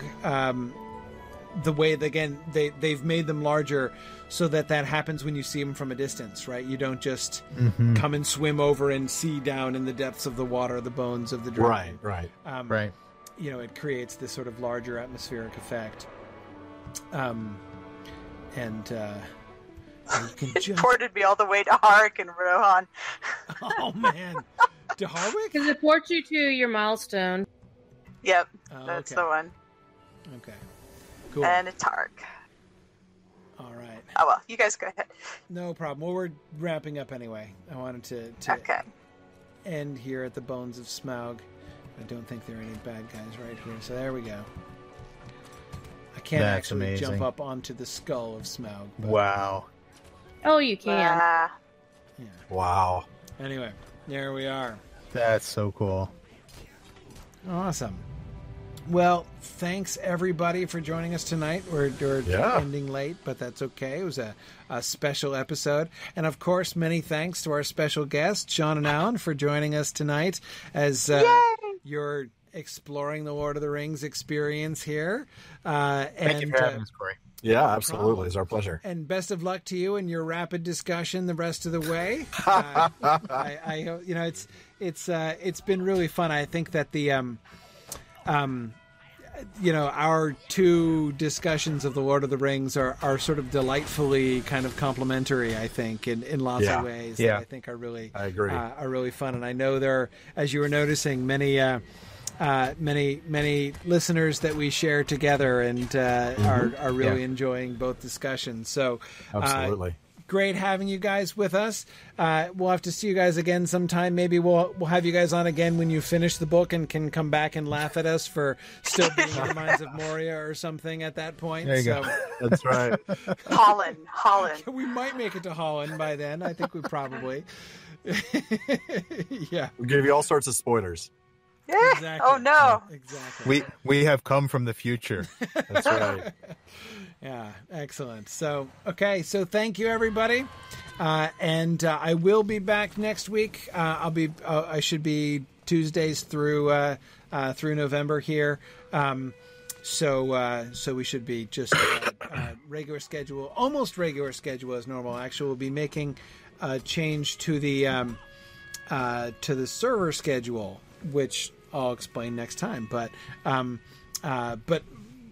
as far as the actual calendar goes, I'll be here all month. So very good. Thanks, everybody.